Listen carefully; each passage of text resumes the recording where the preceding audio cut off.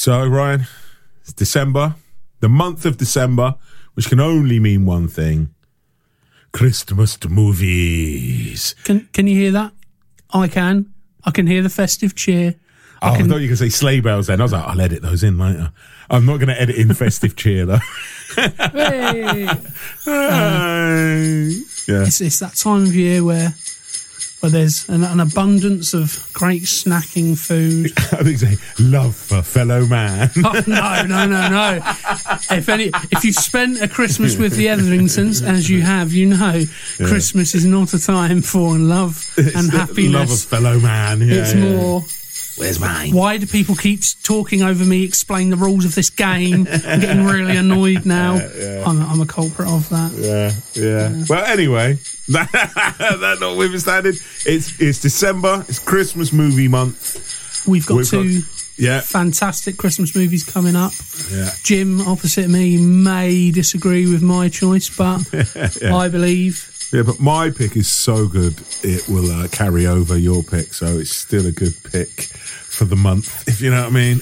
We're starting off this episode is going to be Die Hard, the classic. Yeah, baby. Next month's Ryan's pick, we'll less said about that the better. But it's Jingle All the Way. I know it's much maligned, I know people hate on it, but Jingle All the Way has grown on me in previous years, and for some reason it's a go-to Christmas movie for me. Yeah, well, we'll discuss that next week. Discuss it we shall.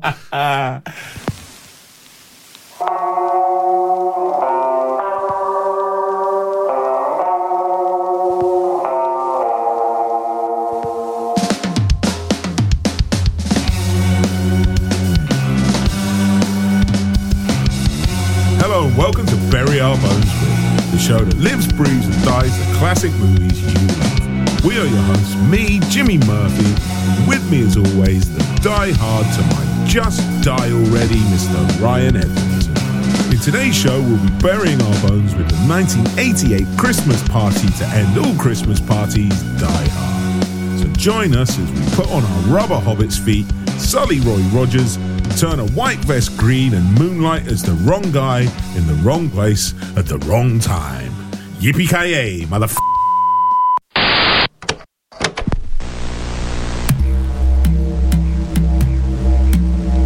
Life lessons for me, Matthew McConaughey. Come with me if you want to live. Life lesson number 86. Life moves pretty fast. If you don't stop and have a look, you might just miss it.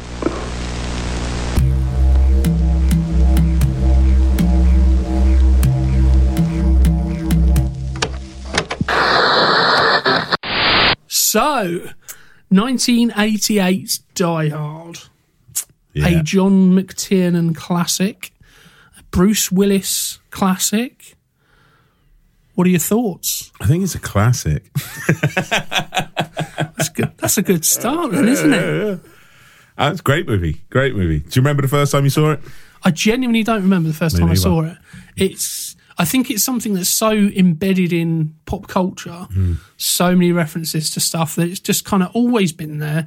And my memories of first watching it have evaporated into the ether. So yeah, mine's the same. I have a really, really strong memory of sitting in my kitchen in my parents' house. I was probably about 12 or 13 and it being on the black and white TV they had in the kitchen, and I was cooking a pizza. It was in the oven. I wasn't cooking anything really. All right, Giuseppe. I was reheating a frozen pizza. And it was like, I'm sure it was like a Friday night and it was winter. It was coming up to Christmas. We'll get into the Christmas film argument, the Christmas film or not Christmas film debate, I should say. But yeah, it was winter and it was on the black and white TV, and I remember sitting there watching it on that. But that wasn't the first time I'd seen it. But that's my oldest, most strongest memory, because I remember sitting there watching it, and it got to the point where the policeman who's outside the plaza turns to it's CIA agents who turn up in their helicopters, them lot. Yeah, FBI, I believe. FBI, that's it, yeah. and he says, why don't you wake up and smell what you shoveling? And it was sampled on a track by a band called Ned's Atomic Dustbin, and I never knew that's where the sample was from. And I think that was probably one of, if not the first time I'd ever accidentally stumbled across something that had been sampled in a song in its original form. And I proper got excited. Like, oh, that's where that's from. Like, it was like I'd found something out, and that is burnt into my brain, you know. But yeah, like you, this film has always existed. I don't know when I first saw it. It's just always, in its truest sense, it is a classic. It has just always been around, you know. I mean, the earliest thing that I can remember about Die Hard, it isn't actually about the film. I can remember having the Die Hard trilogy game on PS1, which is, I mean, each game is a completely different game in the sense of one's a first-person shooter, one's like a Time Crisis arcade type game, and the other one I think is a driving game. That's my overriding memory of the Die Hard with a Vengeance game, is the taxi cab scene through the park part of the game. Yeah, that's the earliest thing that I can remember, and I can just remember this really bad polygon John McClane, which was very clearly, you could clearly see that he had bare feet, which was a good start. Just running through an even worse polygon Nakatomi Plaza and working your way up the levels, and that was probably that was my first thing into Die Hard. I must have seen the film shortly after or shortly before, pretty sure. And I can't remember how quickly I fell in love with it, but I know that I've always enjoyed it. It's always been I don't know anyone who doesn't like Die Hard. I'm sure I do. I just probably never have conversations about it. I try to keep myself clear of people who don't like Die Hard. Not actively, but in retrospect, it makes total sense. It was the first thing you ever said to me. Was it? Yeah, it's Die Hard. I was like, it's all right. Yeah. Right, we can be friends. Yeah, I even put the clipboard down, so I didn't even have to go to question 2. It was made even weirder by the fact you had no shoes on and a white vest at the time. Yeah. You know what I mean? And I cut my hair into a balding 80s action star. You clearly shaved a widow's peak into your haircut, which is very strange. You call it strange, I call it amazing. Yeah. I was in love with you the moment I met you. I was like, this dude's all right. Wrong again. Should we do the plot? We always forget to do the plot. Let's do the plot now. Let's kick it off. Because we get halfway through the show normally, and then remember we haven't actually mentioned what happens in the film. Okay, let's get it to a place where I can read it. So, NYPD cop John McClane goes on a Christmas vacation to visit his... Right, do you want to do it in a movie voice? Should we? I tell you what, I reckon you've got a good movie voice on you, right? Oh, yes. Oh, yes. I'll try and find some suitable... I'm not going to spend a lot of time on it, but I will try and find some suitable action movie synthesizer to put underneath this while it happens. You know what I mean? All I have to do is just channel Pablo Francisco, Little Tortilla Boy. Anybody who knows that sketch, check it out. It's amazing. But here we go. NYPD cop John McClane gives a... See, it's not great, is it? No. It sounded like Christian Bale.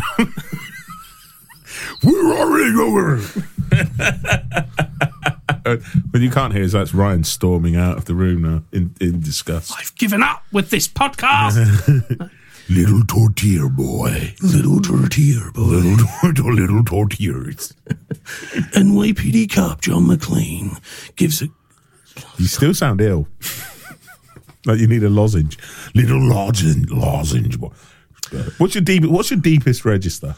Not very. I have a naturally high timbre. Could you go down? I can go down, but it doesn't sound particularly great. NYPD cop John McClane. NYPD cop John McClane. Oh, that's pretty nice. It's NYPD cop John McClane. If anyone hasn't noticed, goes this on a film Christmas vacation. has an NYPD cop in it called John McClane. We've established that. Keep repeating it, and maybe it will stick. I was going to do it in my normal voice because I can't do a movie voice, okay?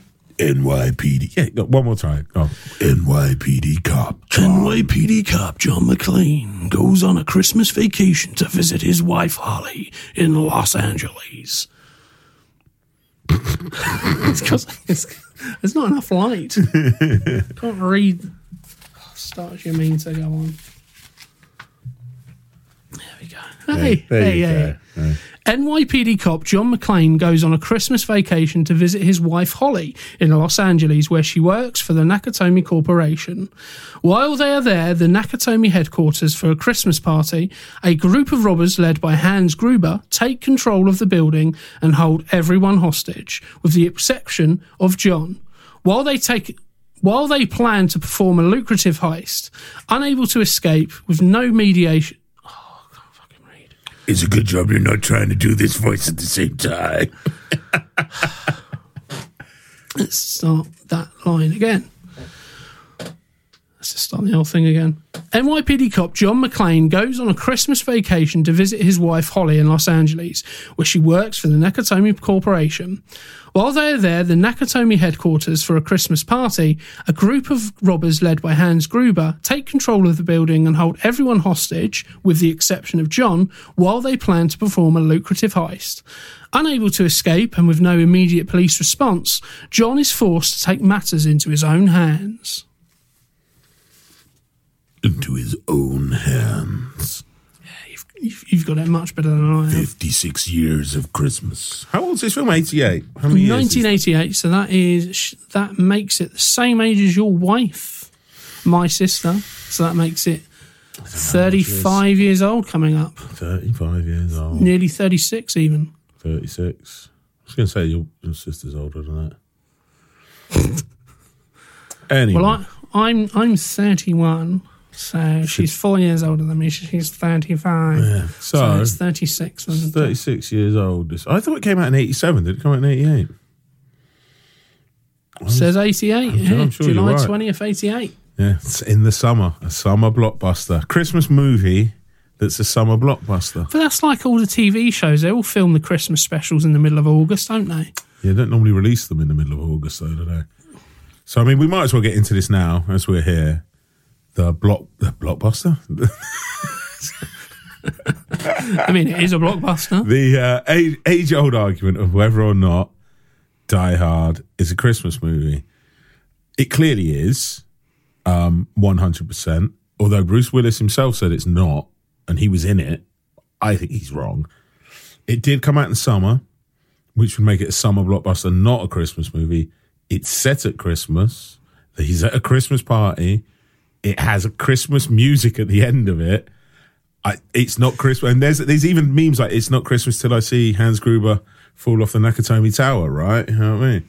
I mean, there's so many references to Christmas. It's not just it's set at Christmas, because if that was it... Ho, ho, ho, now I have a machine gun, exactly, right? You know, there's so many references to it that for anybody to say it's not a Christmas film just because it came out in July, I mean, it doesn't really make any difference. The reason it came out in July is because it's a blockbuster. It's a summer blockbuster. So that's when you're going to get the most eyes on the product. That's when you're going to get the most people to come and see it.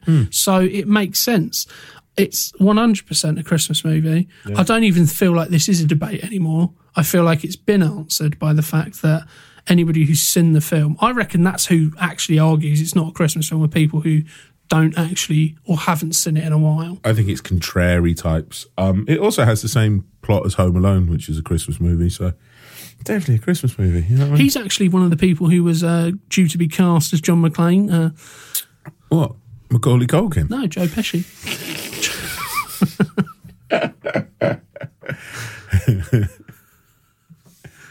Yeah, 100% Christmas movie. Bruce Willis says it's not, though. When he was asked a few years ago, he said, no, it's not a Christmas movie. It came out in the summer, which really annoyed me because he's wrong, because it is. You know what I mean? I wouldn't say I watch it every Christmas. You can watch it, though, in the summer. You can watch it any time of the year. It doesn't have to be Christmas to watch it. It feels really Christmassy. The sequel, it's constantly snowing, again, set at Christmas. They're at the airport in New York, I believe, isn't it? Also makes it feel really, makes those first two feel really Christmassy. And the third one is set in the summer. They're running around in Harlem and various places in New York, and it's clearly summer. It's quite hot. But those first two undeniably winter-based Christmas fun, you know. I mean, I suppose from an element of what are you looking from a Christmas? What are you looking for from a Christmas film? If you're looking for festive cheer, then yeah, it's probably not going to be the film that you stick on. Yeah, it's got a happy ending. It's got I'd cheer in it quite a lot. You know what I mean? I think that says more about you than anything else. It's not necessarily a film that you're going to sit around with the family and watch a nice Christmas film. It's not Elf. It's not late at night though. Oh yeah, 10 o'clock at night. The kids have gone to bed. Yeah. The sherry's pouring, full of mince pies. You know what I mean? Sitting on the sofa, I could watch Die Hard. I just think people perhaps dislike the film, and so therefore it's not a Christmas film. But for me, it is a Christmas film. But it's also a film you don't have to watch at Christmas, as he just said. So it's multifaceted. It's layered. It's like onions, as Shrek would say.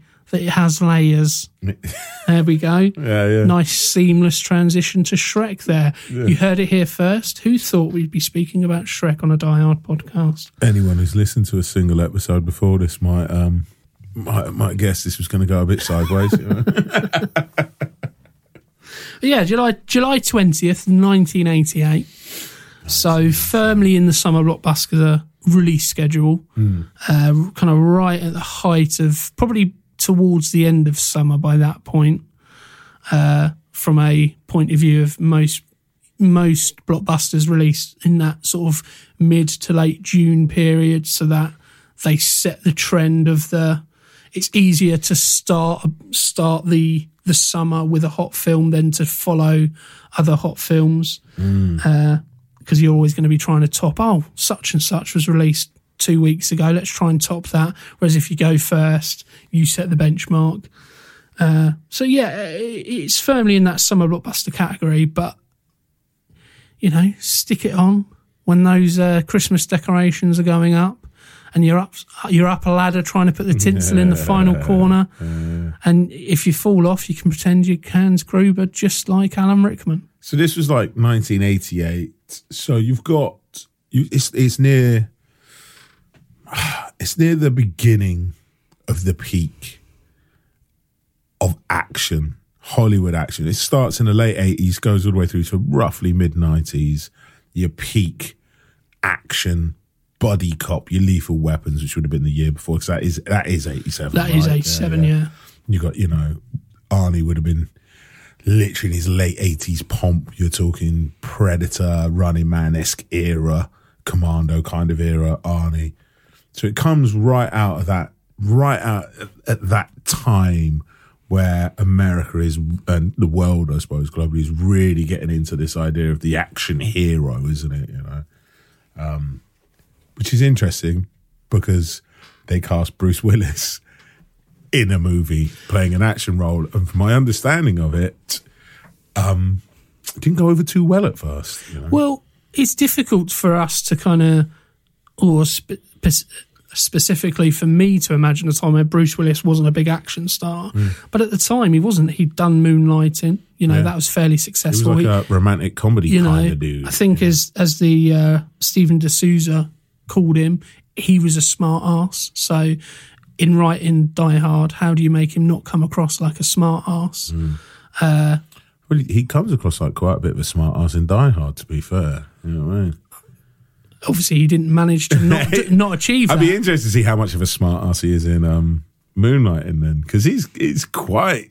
He's quite wisecracking in that, and I think that's probably, ho, ho, ho, now I have a machine gun. Yeah, conversations between D'Souza and Bruce Willis. Bruce Willis was like, bring that humour on, because that's what he was known for. That's what he's good at. Moonlighting was like a romantic comedy program with him and Sybil Shepherd. I think he played a detective. I think it's a detective agency called Moonlighting Detective Agencies, but I vaguely remember it being on TV. I was very young.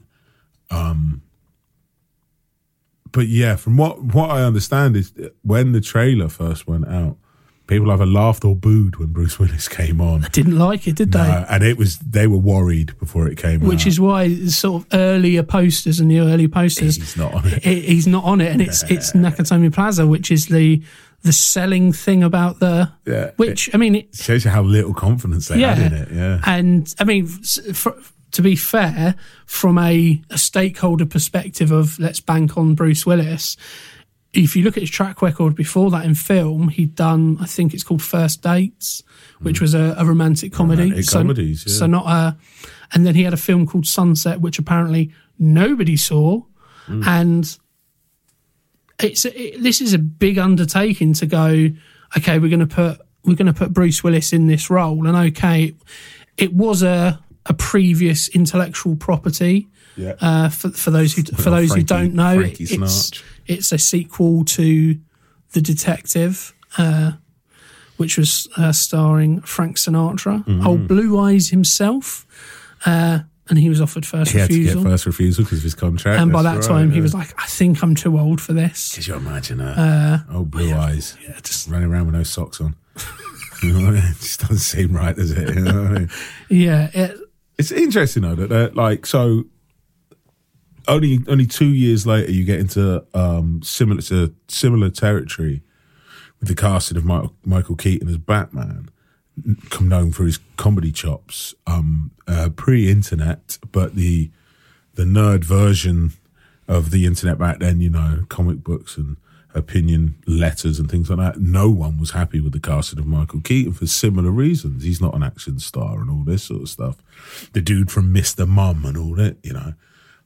So there must be something in the air around the late 80s. They must have been looking for something. I think you've had Lethal Weapon, which is Shane Black's amazing script for Lethal Weapon, reinvented the buddy cop movie, which had been around forever, hadn't it? You know, buddy cop movies and such, all the way back to, you know, Popeye Doyle and all of those sort of movies. But I'm wondering if, like, because there's such an element of humour in the Lethal Weapons, mostly the sequels, but the first one still has elements of humour in it, where if they were looking for... So you got your Stallone, not a lot of humour in Stallone's movies.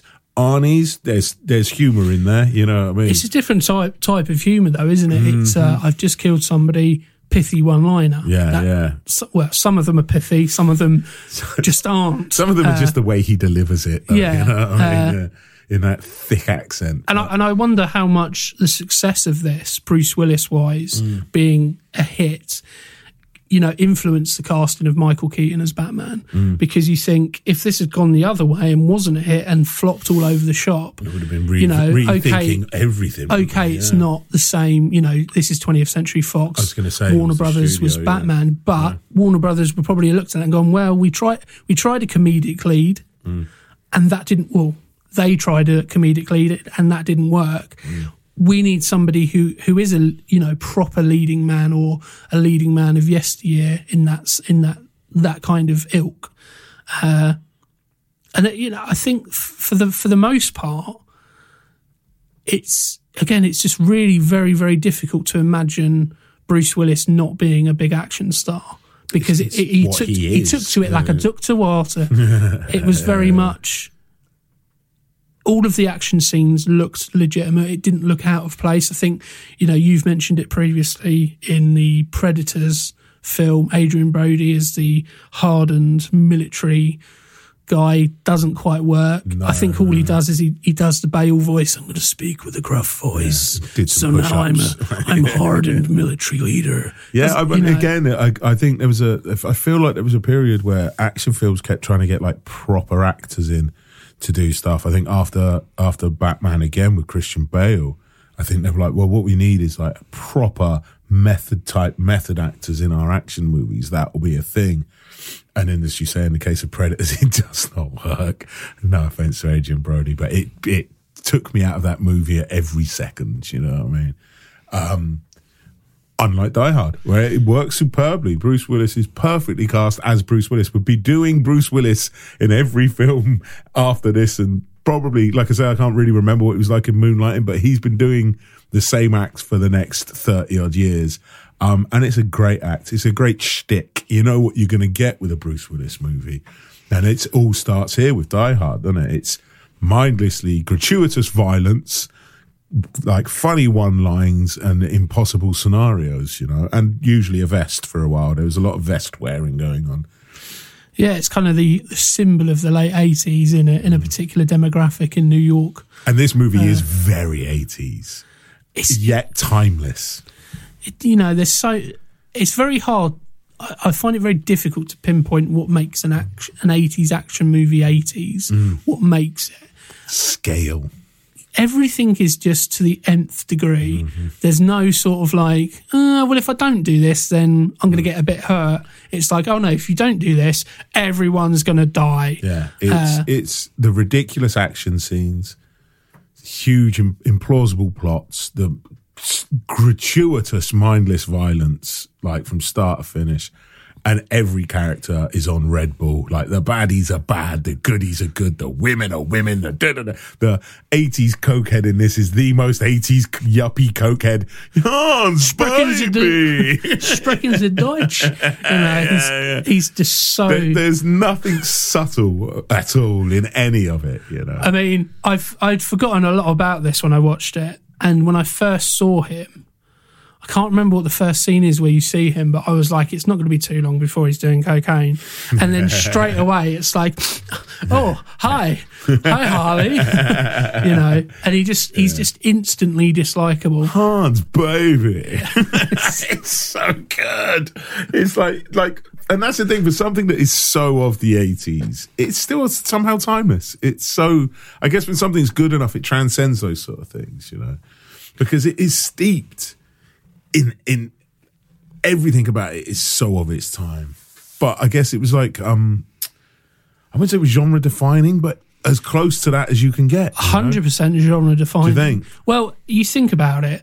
How many films have there been where there's been a lone person in a singular location taken on? You've got, I think, for anybody who's seen movies that made us, there's a little like overdub of that episode where it's like Die Hard in the White House, Die Hard on a plane, Die Hard in Mexico, Die Hard in and it's so true. It's true, actually, because it's that Olympus Has Fallen or whatever, right? That is just Die Hard in the White House. Oh yeah, 100%. Home Alone is Die Hard, but he's 12. You know what I mean?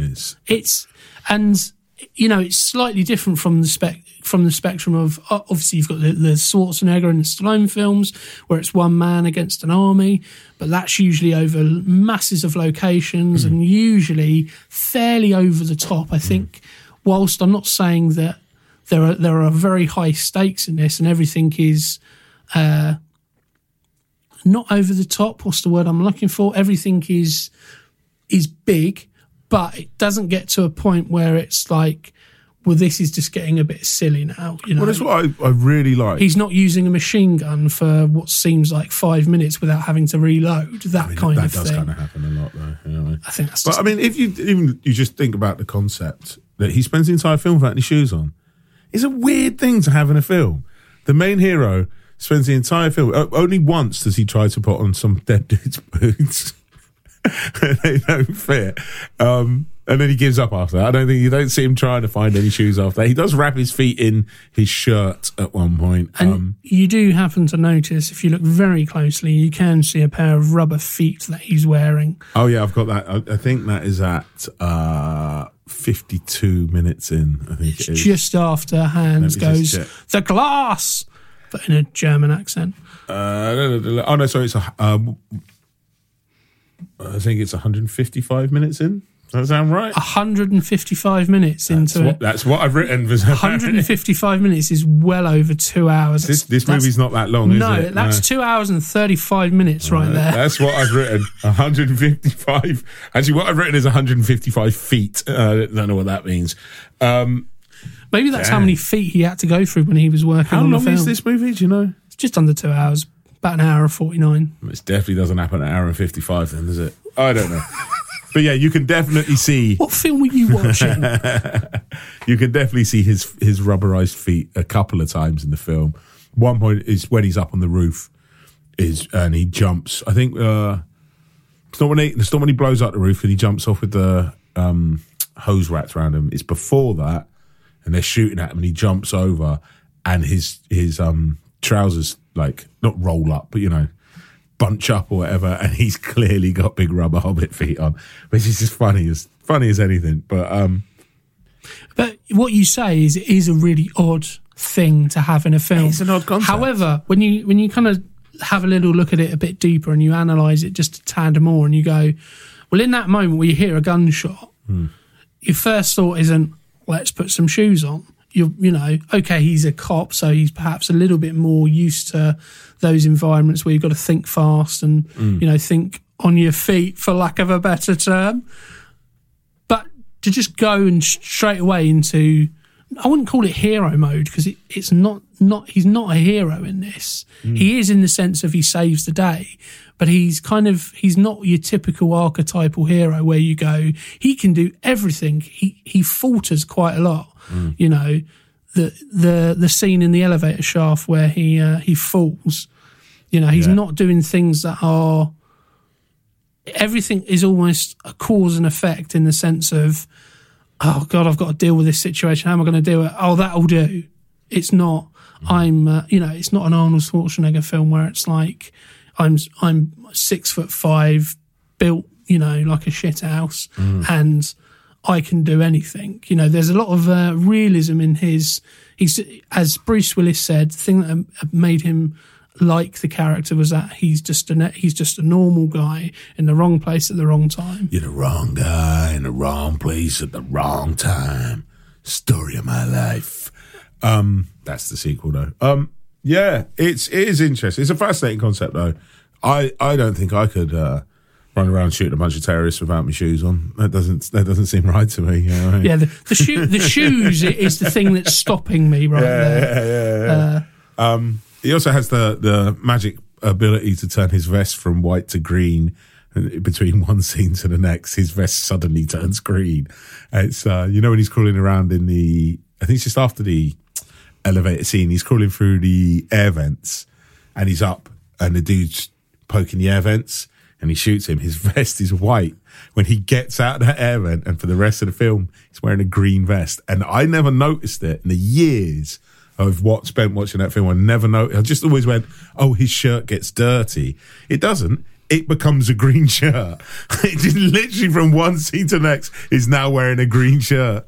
It's crazy. I didn't notice it until it was pointed out to me, and then you can't unsee it. Well, that does remind me of the reaction that John McTiernan had when they just finished filming, just finished editing, put the first cut together, and they screened it for audiences, and I think it's about 25 minutes in, and there's a scene towards the end of the film where they're like, how are they going to get away? And out of the truck comes an ambulance. Well, in the opening shots where the terrorists first arrive, they all come out of the van and you can see right into the truck. There's no ambulance. And there's no ambulance. And people were like, oh no, it's ruined the film. And John McTiernan was like, I don't care. We're going to put it out anyway. You know, almost. Yeah, if that's what ruins the film for you, then you've got issues, really, isn't it? Yeah. It's just, you know, I think there's so much you could probably look here and go, well, that's not realistic. That's not realistic, but that's not one. That's one of those things. This is not that film. No, if you're looking for ultra realism, then you know, should have got Adrian Brody. Yeah. And luckily, I think a lot of people do agree with us. It was a very, very successful film. Was he successful out the gate? Well, let's have a... Let's look at some figures. Okay, so it had a budget of 20... David Bowie, then let's listen to some figures.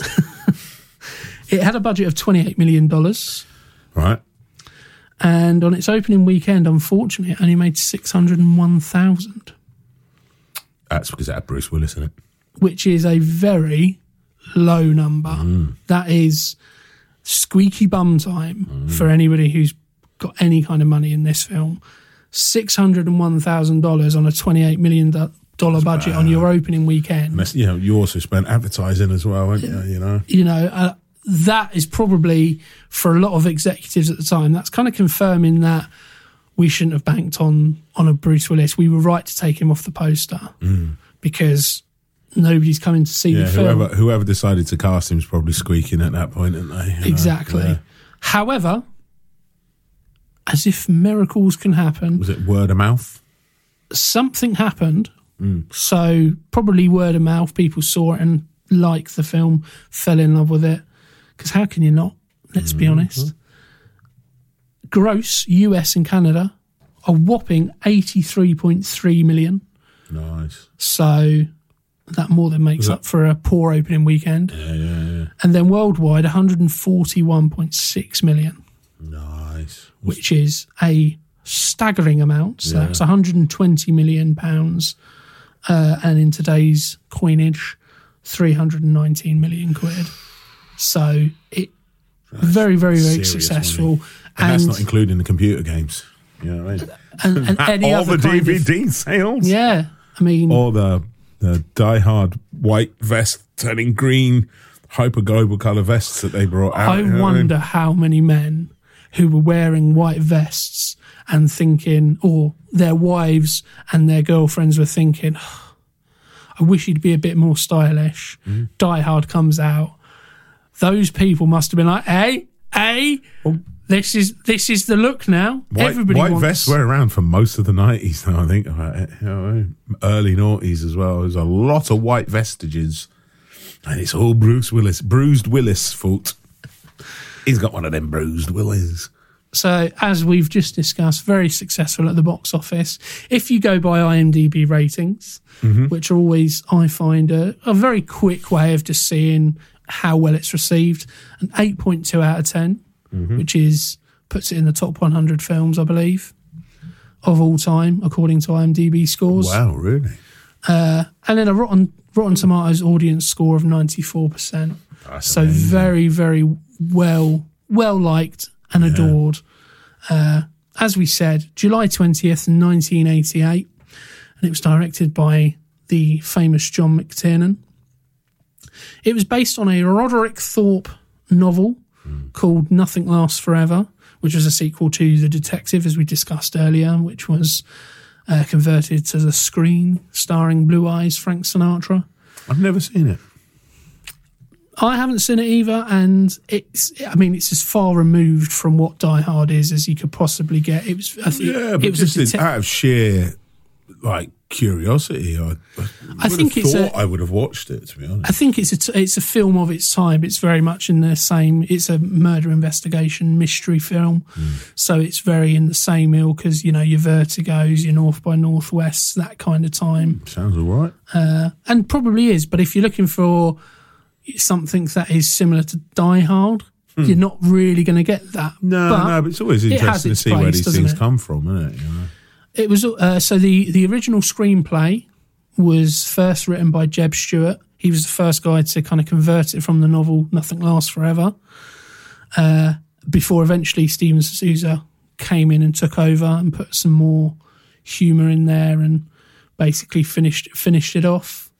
It was produced by Lawrence Gordon and Joel Silver.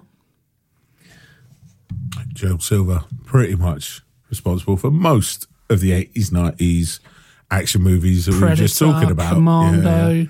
Lethal Weapon, I'm pretty sure Joel Silver, isn't it? It was the score was composed by Michael Kamen. Michael Caine, man. I told you before, you've got to be louder in this bit. Bassoon. Play your violin properly. Bassoon, where are you? I can't hear you.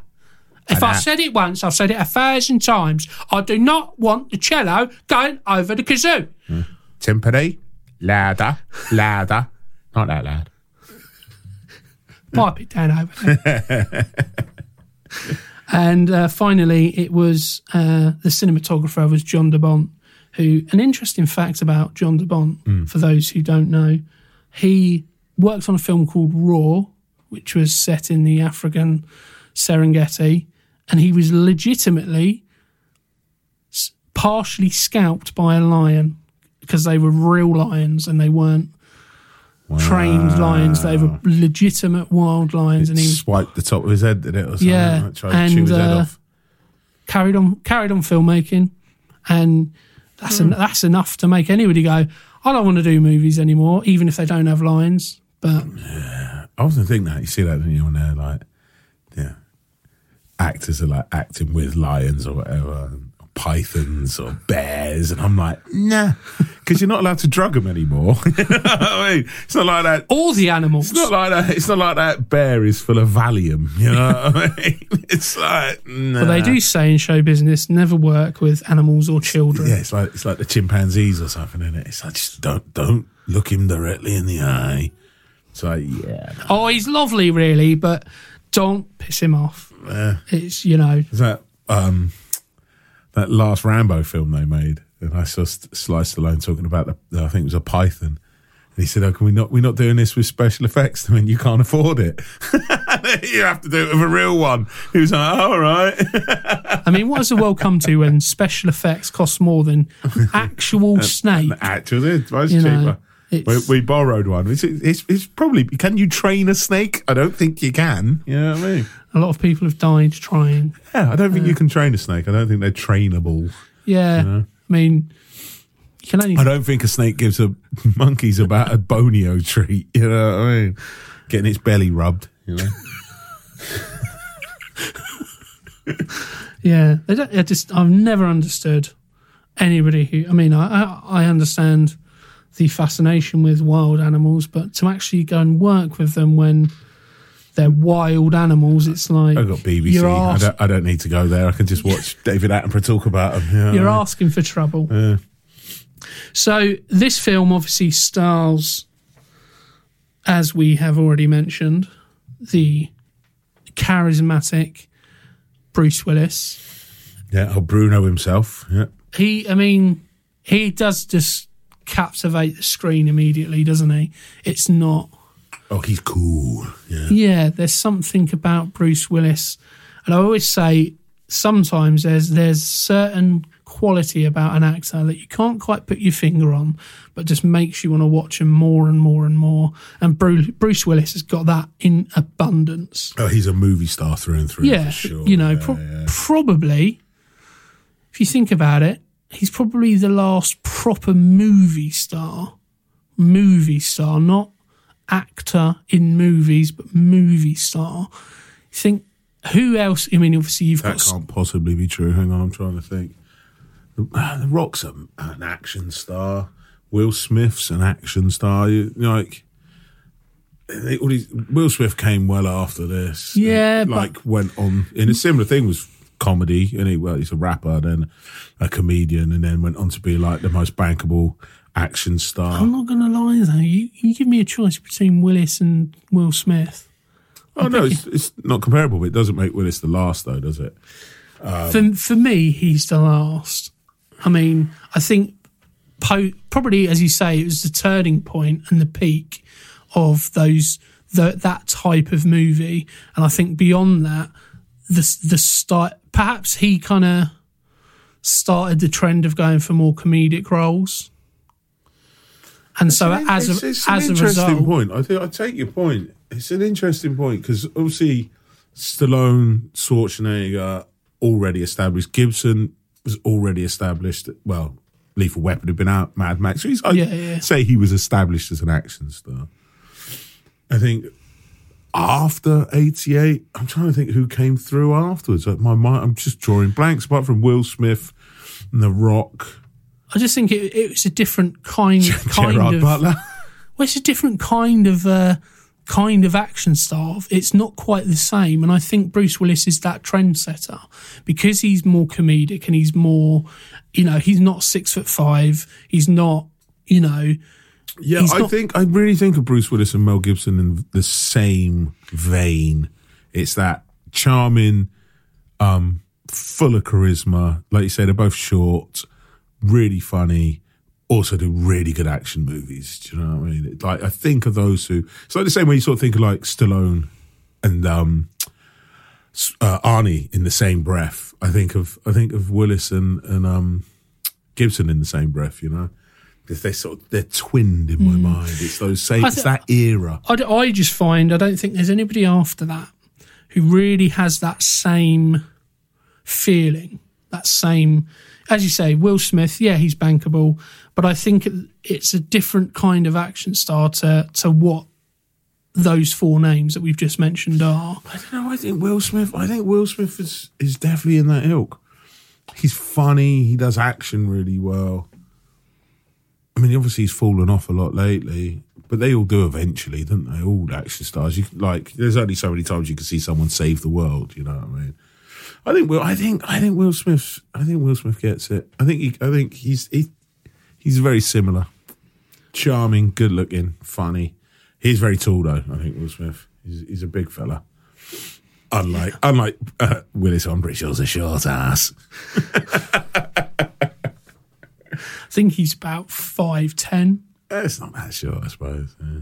But compared to what we're used to seeing, he's... How tall's The Rock? He's a big fella. The Rock's 6'5". He's a big lad. He's 6'5". Is he 6'5"? Yeah. Wow. You know, he's come from pro wrestling where somebody who's 6 foot is considered a small guy. Is that right? That's a short wrestler. It's ridiculous. Even like The Rock is not considered a tall guy in pro wrestling. In wrestling terms, he's like your average height. Whereas everybody from that Attitude Era, late 90s, who weren't Hulk Hogan, weren't Randy Savage, how tall's Hulk? Hulk was 6'7". Really? Yeah. He probably still is. I mean, it's difficult to tell because he tells so many lies. But he's about 6'7". He's a bit of a fibber, is he? Yeah. He was going to be the drummer for Metallica. I've heard that actually. You know, I mean, couldn't be worse than Lars. You know what I mean, you could. It's Hulk Hogan. Yeah, I mean, Lars is a terrible drummer. Well, that's a different podcast. So, fascinating. That's interesting. Yeah. So I do take your point. I do. I know what you mean. There is the action star era that basically started to fade by the mid 90s, and it has little pockets of renaissance every now and then. You'll get the odd movie, but that golden era, I take your point. I think Willis is the last of those to come through. Got in just towards the end of it, just at the beginning of the peak. I think you could like Die Hard is like that. It's the mid but beginning of the peak, like that late 80s, all the way through to the mid 90s. You get so many. A lot of them are sequels. We get so many action movies through the late 80s. I think Willis rides in just at the peak of it, and I think you're right. I think that makes him one of the last ones to come through. Off the top of my head, so I take your point. Yeah. And it's very important to have a strong co-star opposite him, playing his wife Holly Gennaro McClane. I thought you were going to talk about Alan Rickman. I was like, playing opposite him, his wife. She's in 4 scenes, and that is played by Bonnie Bedelia. Yeah, she's great. She's a really good actress. I think she's fantastic, and I can't think of anything else that I can remember seeing her in. Obviously, I know she's been in other things, but there's nothing else that I can go, oh, that's Bonnie Bedelia. She's in Die Hard. I've never seen her in anything else. Also in Die Hard 2.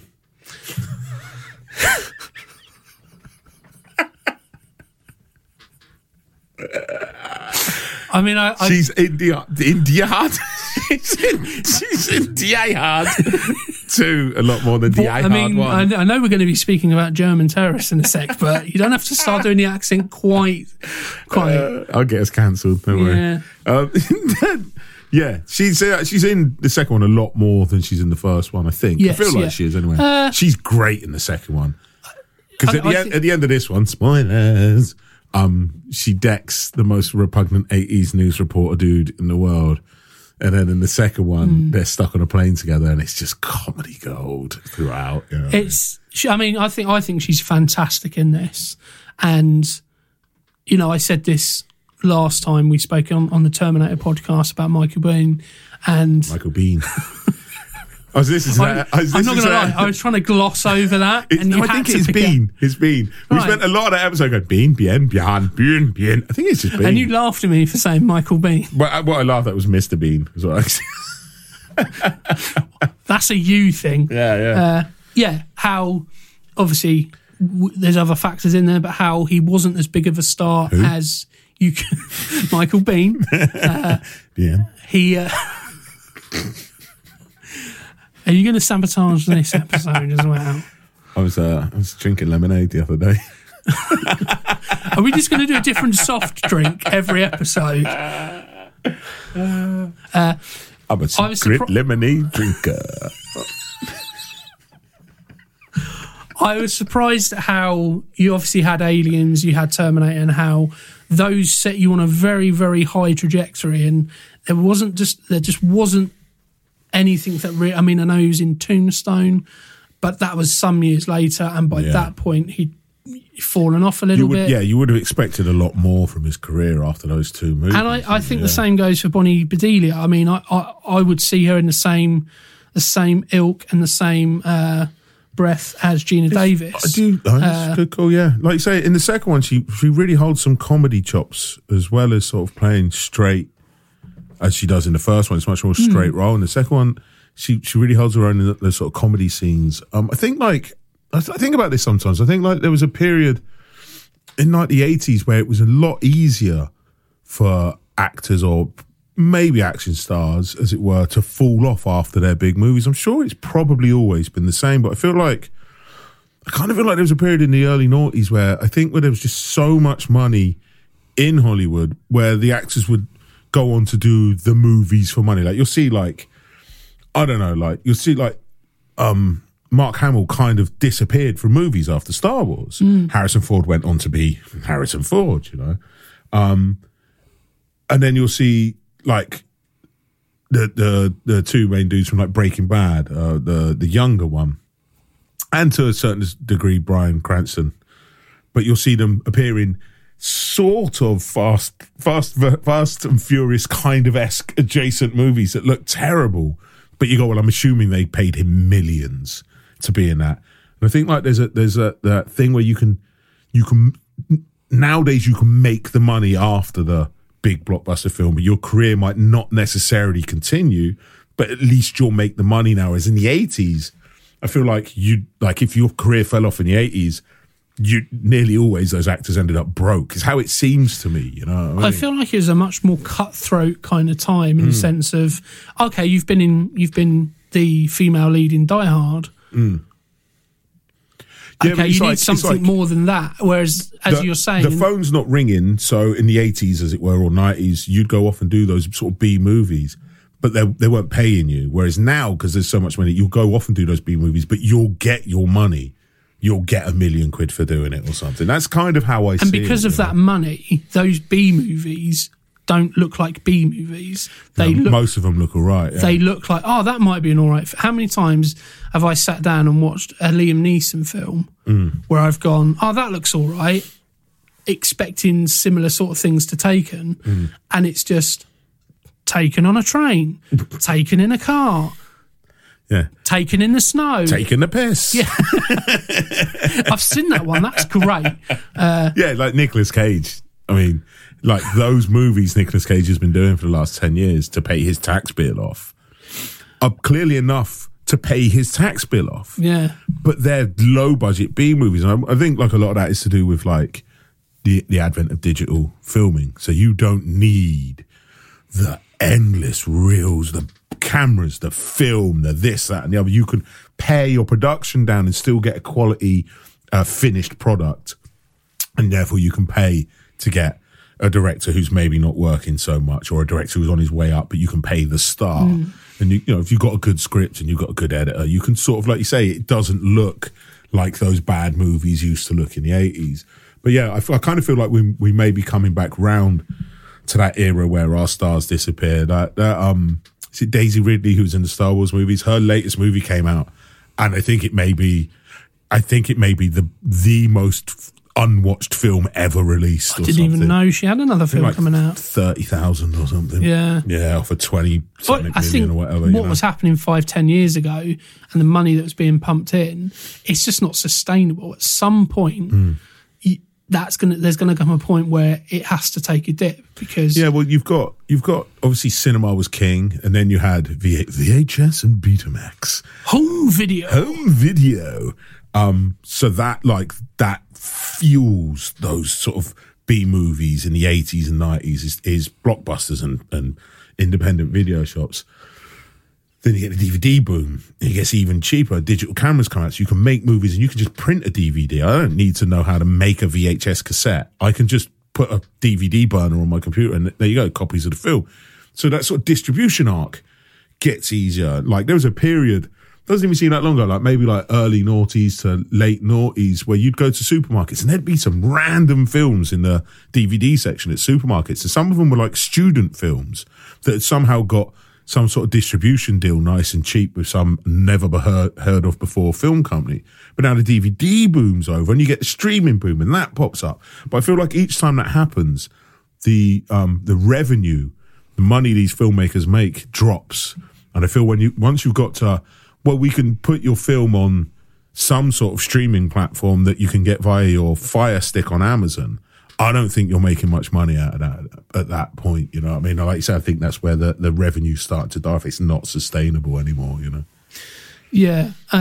So I think in a roundabout sort of way, I think what we're kind of saying is that if Bonnie Bedelia was just starting or just got Die Hard at, say, you know, in the last 10 years, then you'd see 5, 6, 7 different other films with her playing essentially the same character, very similar kind of script. Yeah. And we'd see her a lot more, so she would feel like much more of a movie star. I imagine she was probably up against, I wouldn't be surprised if she went for a lot of auditions that Michelle Pfeiffer ended up getting the role for. We get on to those would-be castings later, but the names that are in there, she's very much lost in the shuffle there, I think. I think if you... Because I could see her doing that Dangerous Minds film that Michelle Pfeiffer did, where she's a teacher, goes into an underprivileged school. Easy. She could do that. She could smash that out of the park. You could see Bonnie Bedelia doing Beetlejuice. Yeah, you can see her doing The Fly. I think those names are kind of interchangeable. Unfortunately, obviously, somebody out of a list of names is going to be towards the bottom of the list, and that's not because of the quality of their performances. It's just because studio trends and stuff. Exactly. So if you know, in a list of names, if I was to say Gina Davis, people go, "Oh yeah, I know Gina Davis." Michelle Pfeiffer, I know her. If you say Bonnie Bedelia, they go, and you go John McClane's wife, and they go, "Oh, John McClane's wife." She becomes known for did a lot of theatre. You know, that's usually where it goes. Yeah. And I think she's great in this. You've got Reginald Vell Johnson playing Sergeant Al Powell. Why don't you wake up and smell what you shoveling? He's so good. He turns up in the second one as well. They crowbar him into the second one, which is great. He's in it. He's in every film I've ever seen him in. He plays a cop. I can't remember. I probably should have looked it up. But yeah, he's been in various films playing the same character. I think he turned up. Last thing I saw him in was Mike and Molly playing Preacher in Mike and Molly. And when I see him, I hear, "Why don't you wake up and smell what you're shoveling?" He was in Family Matters, where he played a cop as well. Is that right? Yeah. And Family Matters, for those who don't know, it was very, from what I know of it, so if fans of the show hear this and think, "You're getting it all wrong," very similar to Fresh Prince of Bel-Air type programme, centred around, you know, a very, much more working class black family. He was a cop. And I think, it ran for quite a few years, from 89 to 98. So 89 to 98, that's a very good run. Exactly. Yeah. And I think, as you say, he's great in this. He's great, yeah. He's another bit of light humour in there. He's got the I Shot a Kid storyline in this that whenever I hear him talk about it, just makes me think of Hot Shots Part 2. And he's like, "Thank you, I can kill again." You know what I'm talking about? I think the only thing, I mean, I get that, having that backstory, it makes sense. Yeah. But I can't see it. I can't see him being the bad guy. Yeah. He's playing he's putting the onus on himself. You know, I think, not reading too much into the situation, but I think most people would find that understandable in that situation. Yeah. But, you know, he's just such a lovable character. Yeah, but at the end of the film, he manages to kill someone else, and he's like, "I'm free from not wanting to kill people anymore." And there is a really funny interview with Bonnie Bedelia where it's just after everything's gone down and John McClane and Holly Gennaro are embracing. It's all over, and then all of a sudden, John McClane and Sergeant Alan Powell lock eyes, and that becomes like the bromance love, and the Bonnie Bedelia was like, oh, I thought this was my moment, and it's actually theirs.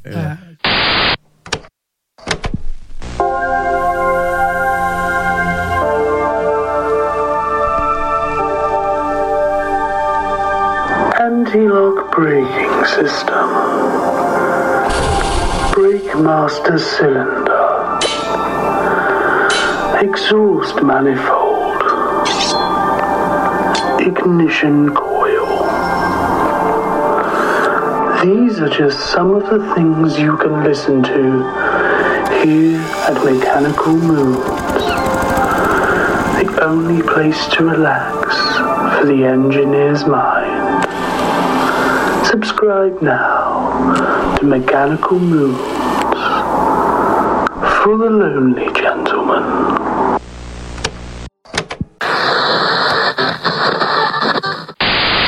And you could very easily see a buddy cop spin-off of John McClane and Owl Pal, you know. Yeah. I mean, like I say, they crowbar him into the second one, and it's a delight when he turns up. He's such a good actor. The character's really good as well. It's the point in the cinema where he pops up and everybody goes, "Way!" You know, it's that kind of feeling, isn't it? We've got the great Paul Gleason playing Dwayne T. Robinson. He is the police captain. He's a guy from the Breakfast Club. Don't mess with the ball, you'll get the horns. Oh, yeah. You know, oh, yeah, sorry, I'm with you. Yeah, he is great in this. He plays that role to perfection. Yeah. He plays that role in pretty much everything I've seen him in. I almost feel like he's wearing exactly the same suit in everything I've seen him in. The role is so similar. I've got my work suit on. It goes for any character. He's fantastic. Obviously, we've got Alan Rickman playing Hans Gruber. Oh, he's so good. And was it Rickman's first film, wasn't it? First film to put in that kind of performance. So good. And he is an actor. He's not a bad guy. He's an actor. He was doing theatre. His accent's not too bad either. There's a few moments where it's a little bit where are the stunts? Yeah. You know what I mean? It's not bad. It slips every now and then, but I think his American accent is quite bad. Yeah. But then he's a German. He's an Englishman pretending to be a German doing an American accent. So you got to forgive him that. And, you know. I think he just about gets away with it. He's so good. As far as 80s villains go, he did set the bar quite high at that point, though, didn't he? Yeah. It's iconic without being... It could be very easy to go in there and play... Essentially, Hammy, you know what I mean? Him in Robin Hood. It's very easy to go in and do that. Oh, he's so good at that. He's good, well over the top, though, isn't it? It's very. Yeah. I think a lot of villains at the time would have done that, and I think in this film, that's where it starts to venture into B movie. How important do you think to the overall perception of this film is Alan Rickman? Like, because we talk about it being it's Bruce Willis's action movie, and all those things are true.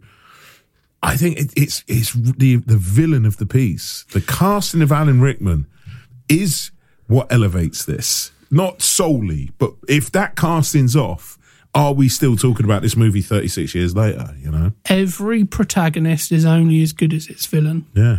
If you've got a villain who's not interesting, you know, essentially you look at those Olympus Has Fallen films, those types of films where... cardboard cutout villains and you stuff. know, Gerard Butler's very he's charismatic in his own way, but he's got nothing to play off of. How many villains have there been now, including in Die Hard sequels, where the villain is some sort of tech genius who's been wronged by the government, who's seeking revenge? I see that popping. Basically, Elon Musk with a grudge popping up everywhere, you know, including in, is it 4.0, I think, Yeah. That is it Timothy Olyphant playing the villain in that? Yeah, Timothy Olyphant. It is, isn't it? Yeah. And Timothy he's Olyphant, good at it. He's good in it. I like it's that element of, again, very, very shrewd casting. I know some people were a bit sceptical. Again, they've put a lot of, you know, considering it's a 28 million budget film, they've put a lot of faith. A lot of faith in their two main roles. I mean, you could argue, okay, well, if we're going to have Bruce Willis, then we need to have... We need a name. We need a name in that villainous role, or vice versa. Well, we're not going to have a villainous name, but we need to have, so... Yeah, it's always fascinating to me when casting choices for a movie, obviously they had no idea how big this movie was going to be, and obviously even less so from the opening weekend. But like you say, that there isn't that drive to have a name in there, because that's what Hollywood do. We need a name. We want a name. Now, Bruce Willis wasn't unheard of, but he wasn't an action star. So you're like, well, who's a good go-to villain at this point? And there's this unknown bloke, English bloke from England. English bloke from England. I mean, you're not wrong, but I think you used a few too many words. Was there. he English right now? I thought he was German. No, this unknown theatre actor from England. Because we're going to pick him because he's the right person for the role. Like, where are the stars in this movie apart from Willis, who, like, again, he wasn't unheard of. It was all afterwards. The real stardom came afterwards. I know that stuff like that fascinates me because it infuriates me when you can tell that they've just crowbarred a star into a movie, bums on seats, laddie, and all that sort of stuff. And I think we're going through the cast, and I think one thing that's perhaps would be apparent to any listeners is that this, at every step of the way, this had all the credentials of being a massive failure. It's a sequel to a film starring Frank Sinatra, who's not going to be cast in this particular role because it's an action film. So you're not going to get the fans of that film coming along. We're going to put Bruce Willis, who's known for his comedic chops, on a TV show. TV acting is very different to movie acting. Yeah, Bruce Willis, who is probably most famous as that bloke your mum secretly fancies from that TV programme. Yeah. He's your action star. Yeah. But that bloke who keeps releasing records of Under the Boardwalk. I mean, you know what I mean? He's not an action star. This is going to sound really demeaning to Bruce Willis. Yeah. But he wasn't perhaps... Obviously, TV in America is slightly different to TV over here, but if we were to put it into an equivalent of his stardom at the time, you're probably looking at somebody like Shane Ritchie. The American version, so it's not quite as tacky, but it's that lovable rogue. He's a middle-aged hunk. Yeah, from that romantic comedy with Sybil Shepherd in, it's an unlikely. If we try and think of Die Hard with somebody like Shane Ritchie, if you heard about this film coming out in the next 2 years, do you know what? It's an action film, big budget action film, Shane Ritchie starring in it. Do you know what the closest equivalent would probably be? Colin Farrell, wouldn't it? Yeah. Who was in Ballykiss Angel, yeah. Just like fairly middling nothing TV program on ITV, I think, in the early noughties, and then went, oh, I'm off to Hollywood now. It's like, boom. Yeah, he's probably more equivalent than Shane Ritchie. but I get your point, though. Yeah. It would have been quite jarring, I assume, And in speaking of setting things up to fail, we've got Hans Gruber as the main villainous role, but every action film takes the James Bond approach usually, where you have the main villain and then you have what I call, if it was a game, it's the sub-boss. Yeah. It's the henchman. Head henchman. Yeah, and the head henchman is played by Alexander Goodenough. That's to do with the long blonde hair, yeah. He plays Carl, the guy with long blonde hair, who is a ballerina. Is he really? He's a ballerina, and he was known for his work in ballet. And so you hear that and you go, well, how is that going to work? Surely that's not going to work. But it works. Yeah. Probably because you don't know he's a ballerina going in. Yeah. But that's interesting. It just sets everything about this film feels like it's got all the remnants of failure, and somehow out of the ether it pulls out this fantastic, cracking film that transcends its the era it was made and possibly even the genre it was made in, depending on what you think it is. Proper star in this, and even then I wouldn't say he was a proper star, but the closest to it is you've got Robert Davi in a cameo role playing Big Johnson as the FBI agent who comes in. Right, yeah, he's bloke from stuff. He's bloke from 80s stuff. He was in The Living Daylights. License to Kill. Yeah. Plays the main villain, and then Benicio del Toro is a sub-villain in that. Because he's like, it's just like back in Nam. I don't know. I wasn't born. Because he's bloke from stuff. He's in a lot of 80s stuff. That's right. Yeah. So it's funny because I was watching the sequel yesterday, Die Hard 2, and it's got a pre-famed Robert Patrick in, who is even more Terminator 2-esque than he is in Terminator 2. It's so weird. It's only a couple of years between it. It's like 1990 is the sequel. I still think Die Hard 2's a perfectly passable sequel. That's exactly how I would sum it up, yeah. However, what I was saying about casting the wrong guy in the villainous role, I can't remember his name off the top of my head, but the dude who plays the main villain in Die Hard 2, who's got Stuff, bloke from Stuff. Pretty sure he's in Bill and Ted's. He is in Bill and Ted, but he's painted all white in that. Yeah, he's a great character actor. He's in. Sorry, I'm still smiling at the fact that I was like, he's in Bill and Ted. That's right. Yeah. But he's not the main villain. He doesn't have that. How do you feel about Jeremy Irons in the third though? Jeremy Irons is just a sideways. He's like I feel like a lot of people get Alan Rickman, or American fans perhaps get Alan Rickman and Jeremy Irons mixed up. Yeah, because they're very similar. Yeah, I could buy Jeremy Irons as the villain, apart from the fact that he spends it wearing his little grey vest throughout the entire movie. I find it so distracting. It's like a vest off, isn't it? It's like skin tight grey vest. He's like, McClane's going to do it in a vest. Well, I'm going to do it in a vest as well. Irons had done There's a lot more homoerotic subtext. I feel like Jeremy Irons had done like 10 push-ups and went, "Yep, got it." Yeah, bring on the vest. I think that's the only thing for 2 for me that kind of lets it down, is you haven't got the same level of actor, because I think that's the importance of that role. I love 2. 2's a bit bloated as a movie. It's a little bit, the pacing's slightly off, but it's a great sequel. You could tell that they went, okay, we need to top it a little bit, so that's where it becomes a little bit more over the top in places. The jetpack scene, or jetpack, but the ejector seat scene where, it's a little bit kind of wink, wink, nudge, nudge at the camera type thing. But it's what I find fascinating about these movies, though. And again, this is that same old subject we come back to about action movies and special effects. The special effects they would have been visual effects, I suppose they would have been called back then.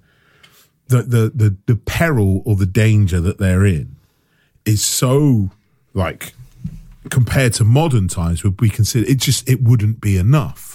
Like in the sequel where he almost gets run over by the plane, the peril is he's got to move a grate off of him.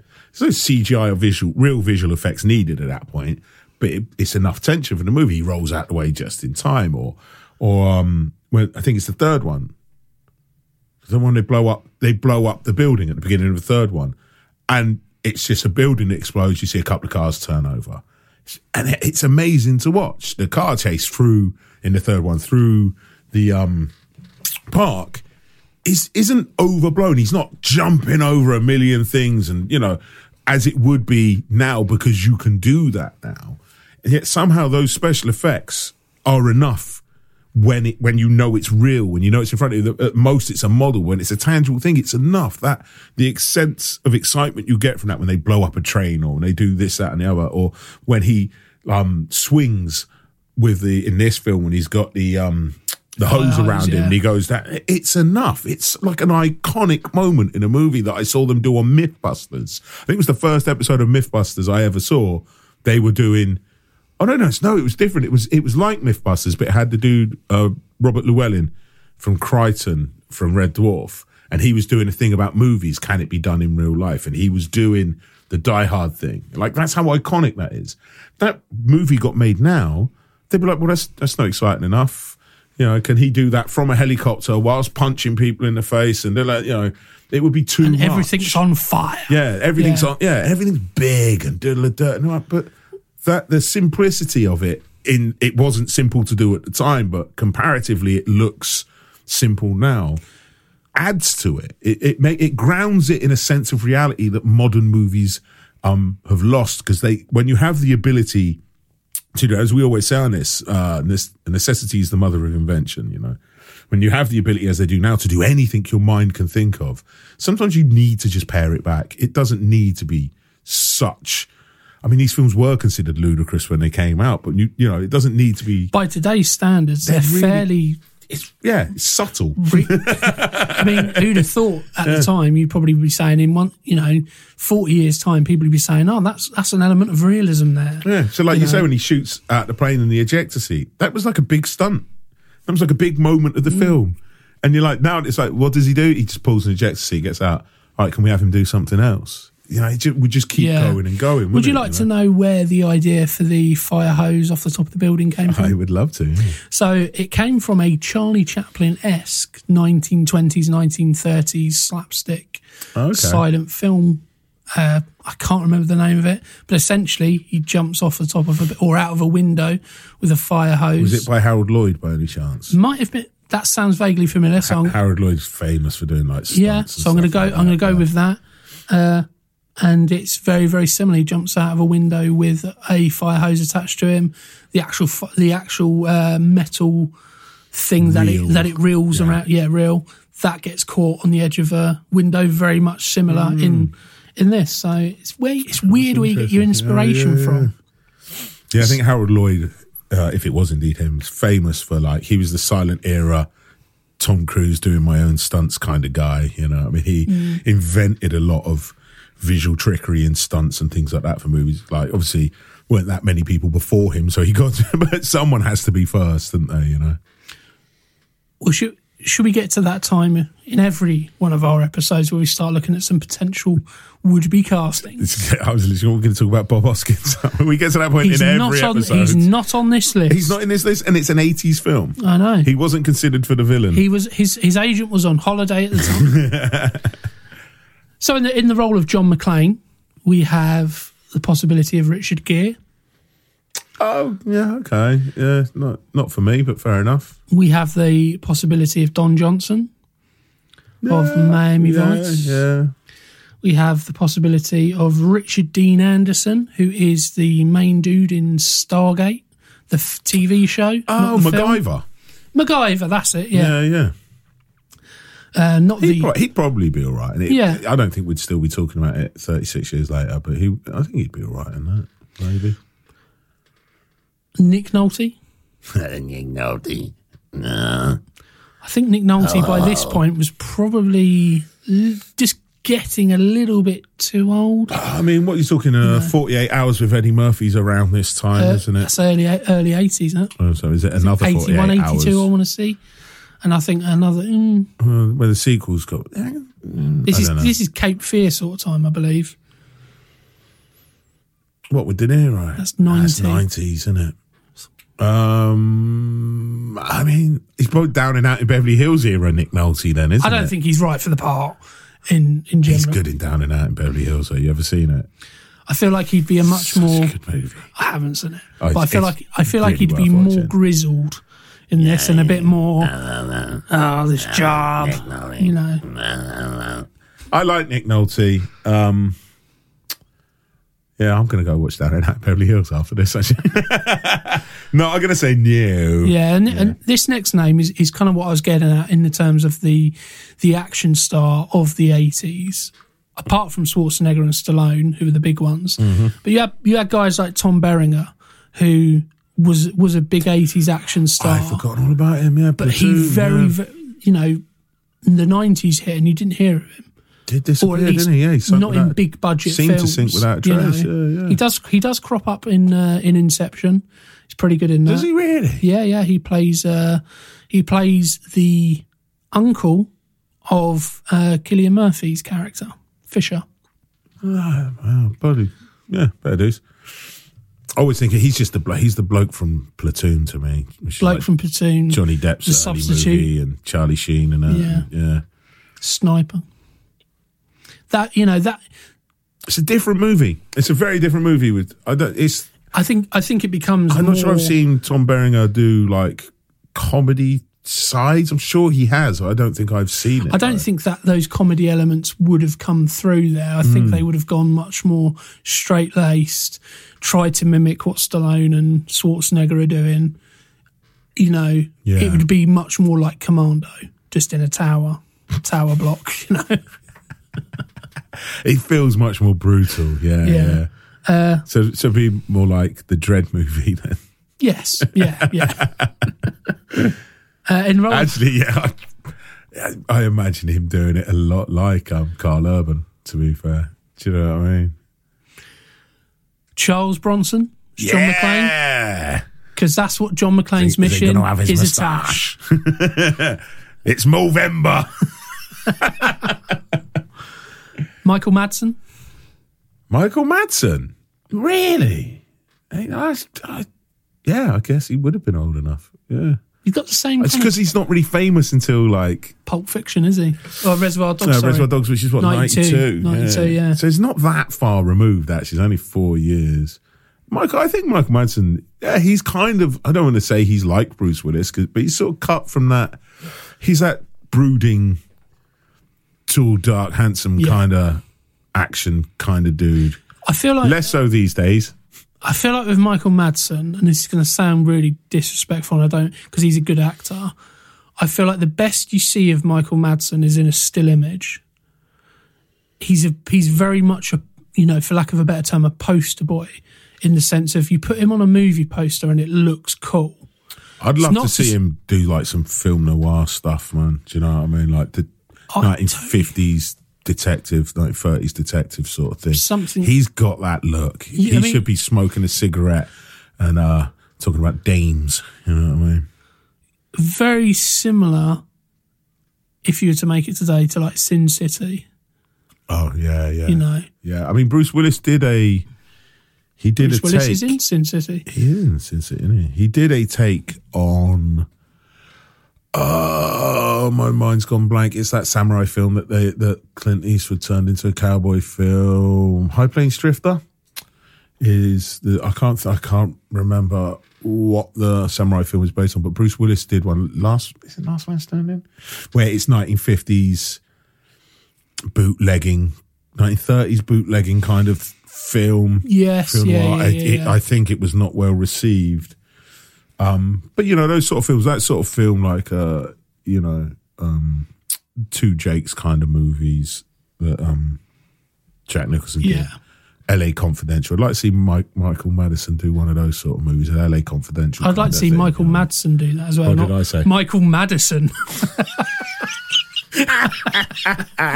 He sounds like an estate agent. So Madison sounds like a make of baloney. Okay. Do you want a very different film? Let's put Pacino as John McClane. You know, no way, man. Just isn't going to work as well. No. Ho! Now I got a machine gun. That was pretty good. Thank you very much. Ho! Ooh-ah. Obviously, we've got the names like Sylvester Stallone. No. We've got Harrison Ford. We've got Mel Gibson. We've got Clint Eastwood. We've got Burt Reynolds. Hang on. Say that again. Harrison Ford could do it. Different film, but that would be anyway. But yeah, Harrison Ford could do it. Mel Gibson could do it. With his finger. You know, Mel Gibson could obviously do it. It's essentially, Die Hard 3 is a Lethal Weapon film that got made into Die Hard. Yeah, that's right. They repurposed it, didn't they? Yeah. So it fits, like, you know, it's a very easy transition to make. Clint Eastwood, very different film. Late grizzled. 80s, he would be a grizzled veteran of a cop, you know. I don't know, cause when did he do Deadpool? That's early 90s with Charlie Sheen, and I kind of felt like he was, no disrespect, but getting a bit old to play a tough guy cop at that point. No. And then Burt Reynolds. I mean, I love Burt Reynolds, I really do, but I like 70s, 80s era Burt Reynolds, late 80s, maybe he's still got it. Smokey and the Bandit era. I mean, it's just a comedy at that point, though, isn't it? It's more comedy than action. So, only one other potential casting on this list for the role of Hans Gruber. Okay. And that name is Sam Neill. Oh, right, yeah. I mean, I think he'd do a good job of it, I reckon, yeah. I think what's important, as I say, what's important with Hans Gruber, and there was an interview with Alan Rickman where he said, you know, he didn't play the villain. He plays a man who wants certain things and is willing to do certain things to get it. Hans, baby. And I think that line was ad-libbed by the actor. Really? And so there's a slightly quizzical look from Alan Rickman, and that's legit because he wasn't expecting it. Threw him a touch there. Hans, baby. So in the role of Holly Gennaro, you know, we mentioned earlier, and a lot of these names we've kind of mentioned in the same breath. We've got Linda Hamilton. Yeah. We got Glenn Close. I can't see it, but okay. We got Gina Davis. Of course. She could do anything. We got Deborah Winger. Yeah, she'd be all right. This name, I feel there's not enough meat on the bone for Meryl Streep. You know? She'd be peeling an orange in every scene. Yeah. Michelle Pfeiffer, we mentioned earlier. Yeah, she could do it. It's not enough. I actually don't think it's enough for Michelle Pfeiffer to be getting on with, but she'd be good at it. Goldie Hawn. No, I can't see that, to be honest. Sally Field. No, I can't see that either. Jamie Lee Curtis. Lee Curtis is a great actor. I don't think there's enough for her to do, though. Yeah, you kind of, if you're going to have a name, I can't picture Jamie Lee Curtis and Bruce Willis as married either. I don't know why. I just can't see it. I'm trying to, and it's too jarring. They're just two different jigsaw pieces, aren't they? Because, I mean, she plays Arnie's wife in True Lies. Yeah. I can buy that for some reason, but I just can't see. I feel like she'd be too tall. Have you heard? Is she tall? I don't think so. Is that me? Is that my chair squeaking or yours? It's your chair. Is it me? I'm not moving, so it's your chair. I do apologise. Yeah. Have you heard the story in True Lies about the sexy dance scene and Schwarzenegger with the tape recorder? I know the scene, yeah. Yeah. So they were filming that, and you know he drops a tape recorder when she starts getting a bit seductive. That wasn't meant to happen. That was Arnold Schwarzenegger watching Jamie Lee Curtis being like, whoa. Wasn't expecting that, and he drops, and apparently James Cameron's like, what are you doing? Don't drop it. You've ruined the shot. And then they ended up using it. So. Is that right? James Cameron shouting at his actors. That doesn't sound like James Cameron. Read into that what you will. Carrie Fisher. Oh, right. Yeah. I could see that. Kelly McGillis. Yeah, I could see that, actually, yeah. And Kirstie Alley. Yeah. Yeah, I mean, Kirstie Alley, again, she was an amazing comedian or comedic actor. I don't really remember seeing her in anything serious, so it's hard for me to see her playing it straight, you know. Yeah, it's very difficult when somebody's so known for comedic roles that, you know, essentially it's Jim Carrey in the Number 23 or The Truman Show, isn't it? Where it's like, oh, he's not bouncing off the walls being crazy. So I feel like I've got a segment here which I feel like could be a recurring segment in later episodes. I honestly think it could be a disaster. So I thought you were about to say. Tells you where my head's at, doesn't it? So would you like to hear some foreign title translations of Die Hard? Oh, only all day long. So, let's have a look. Some of these are just quite good movie titles, and some of them are hilarious. So in Spain, the title was translated into Crystal Jungle.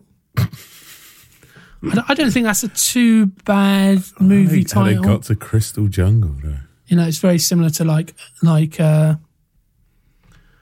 Urban Jungle, that rhetoric there. Yeah. But they're in a built. Yeah, okay, well. In French, it was Le Petit. Le Petit. Le it was going off the same sort of themes. Le Morte. Are you trying to offend every nationality? Oh, that's my French accent. Okay. Le Morte. So in French, it was going off the same sort of lines, and it was Piège de Cristal. You're at it now. Yeah. I'm just saying the words. There's no crystals in this film. I'm finding this quite annoying. Well, I'm guessing it's the look of the Nakatomi Plaza as it glistens in the sun, looks like a crystal in the pale moonlight, which is actually just foxes. It's a Fox building, isn't it? It's owned by 20th Century Fox. Oh, right. Yeah. You look like that sentence looked like it was about to fall apart quite spectacularly then. In Poland, it became the Glass Trap. That actually makes sense, to be fair. Yeah. So all of those titles, obviously, the Glass Trap, moving away from Dying Hard. Yeah, the Hungarian title is it's called "Give Your Life Expensive," is how it translates. And the title of the sequel is "Your Life is Even More Expensive." Wow. And the third part is "Life is Always Expensive." That's amazing. Because I was sitting there wondering what they did for the sequels. Because obviously you get Die Hard, Die Harder, with a Vengeance, Good Day to Die Hard, and all that. You know. So they just stuck with the expensive theme. Yeah. And then in Finnish, the movie is translated to "Only Over My Dead Body." Which doesn't have the same kind of zip and wit to it, does it? It sounds a bit laboured. Sounds like and a bit comedy. Yeah. Sounds like a comedy in a Death Becomes Her kind of vein, which also starred Bruce Willis. So those are some foreign movie titles. I quite like that. And let's go on to some trivia now.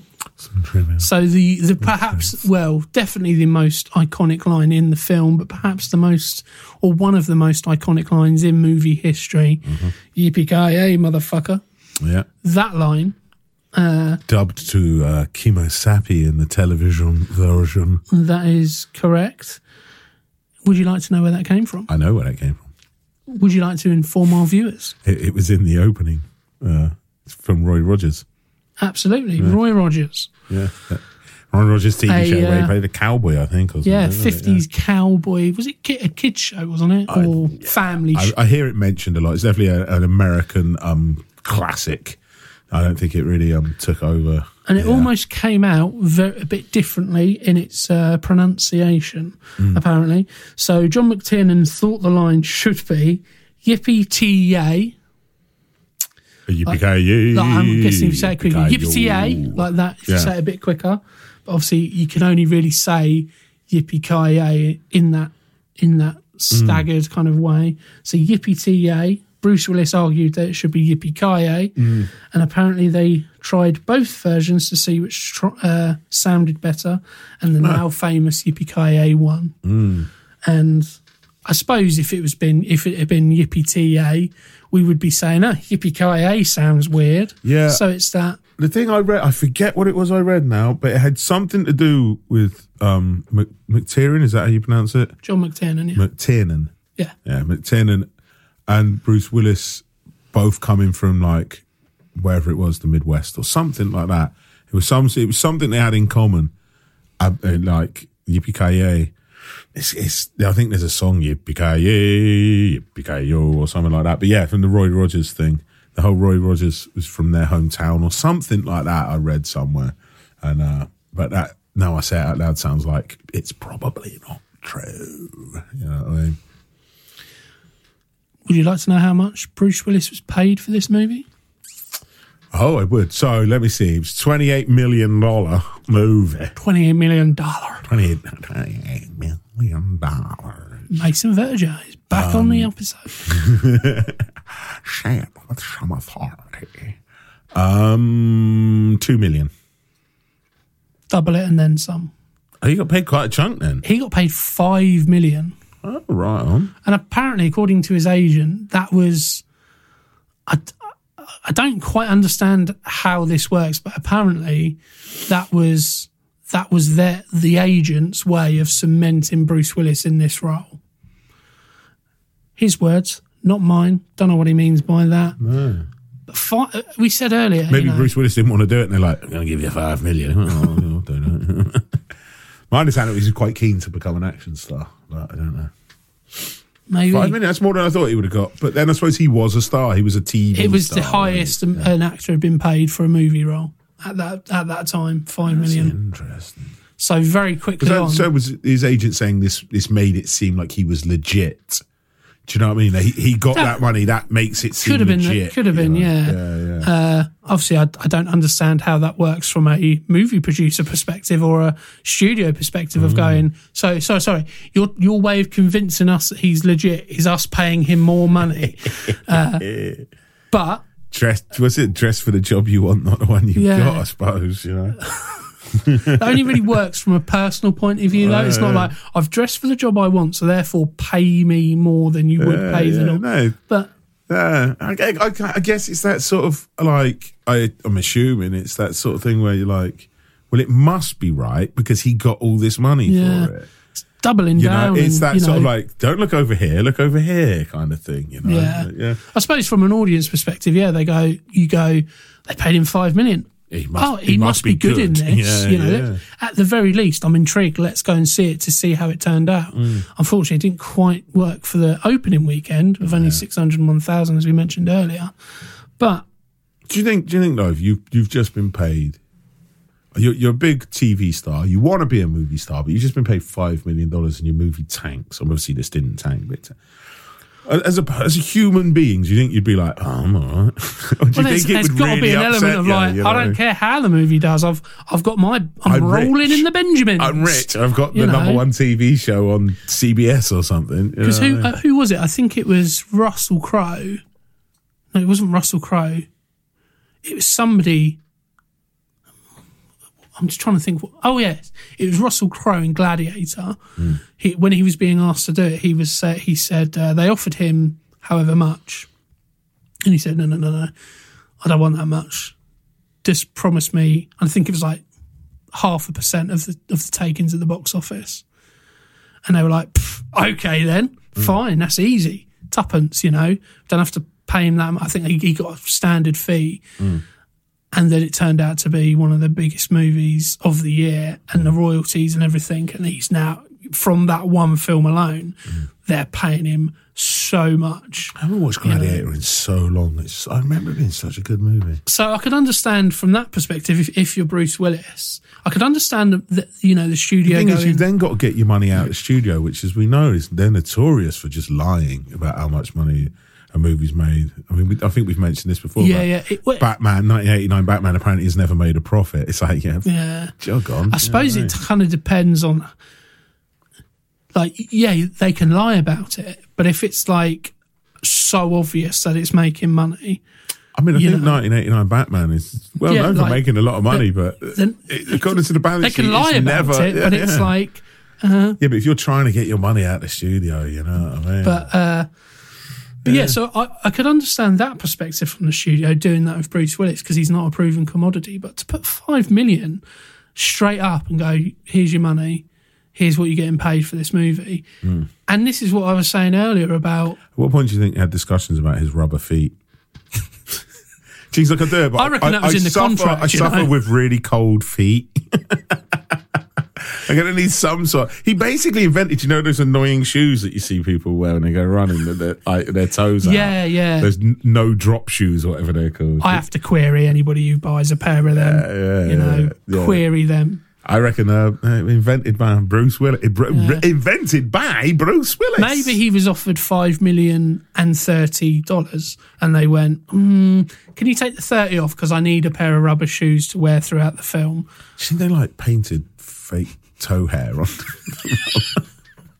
rubber shoes? It was to be fair, it's before the days of HD, so I think they got away with it. If they did put hairs on rubber feet, first of all, I would like to know who the guy who's responsible for that job. I'm telling you, they would have made him as realistically as human. Do you think they took moulds of his feet? Do you think they were like, oh, you've got a bit of a yellow nail on that toe? They've got there's just pictures up on a wall of Bruce Willis's feet, and they're going, right, okay, that needs a little bit more magenta in that just to bring out the skin tone. I'm amazed it doesn't stand out more than it does in the movie. Like, it must be, it's just because you don't see his feet that often, I think. The only points it's like how he's got snippets, aren't there? Feet-shaped shoes on. Like, how does that not look more ridiculous? You know what I mean? Because he must have had some sort of cushioning, padding in there. Otherwise, that's what it's for, and it's to cushion his feet, right? Like, how Do they not look like hobbits' feet throughout the entire film? They're little painted on. Oh, he's got a bunion there. Just paint that on. A little bit of cracked skin around the heel. You know what I mean? Because someone would have had to make them. They would have had to make them as realistic as humanly possible, man. Meanwhile, there's a special effects guy in Hollywood who goes around films and says, "Do you know I made Bruce Willis's feet in Die Hard? I'm the guy behind that." Do you think someone still has those rubber feet somewhere? Somebody's got to in have a case. Like that's, what are they? like, Bruce Willis's rubber feet in a glass case. A little certificate of authenticity. Tons of movie memorabilia. You've got Conan's sword. You've got Luke Skywalker's lightsaber. You've got a model of the Death Star, and you've got Bruce Willis's feet. I reckon it's probably like with a collection of like. He's already got like Spock's ears. He's just trying to create a full human. Yeah. You know, he's got Arnie's hand from like Arnie, the head from Poltergeist. You know? It's like all I need to complete the set is the groin of Jeff Goldblum, and I'm set. I've got Brundle's phallus.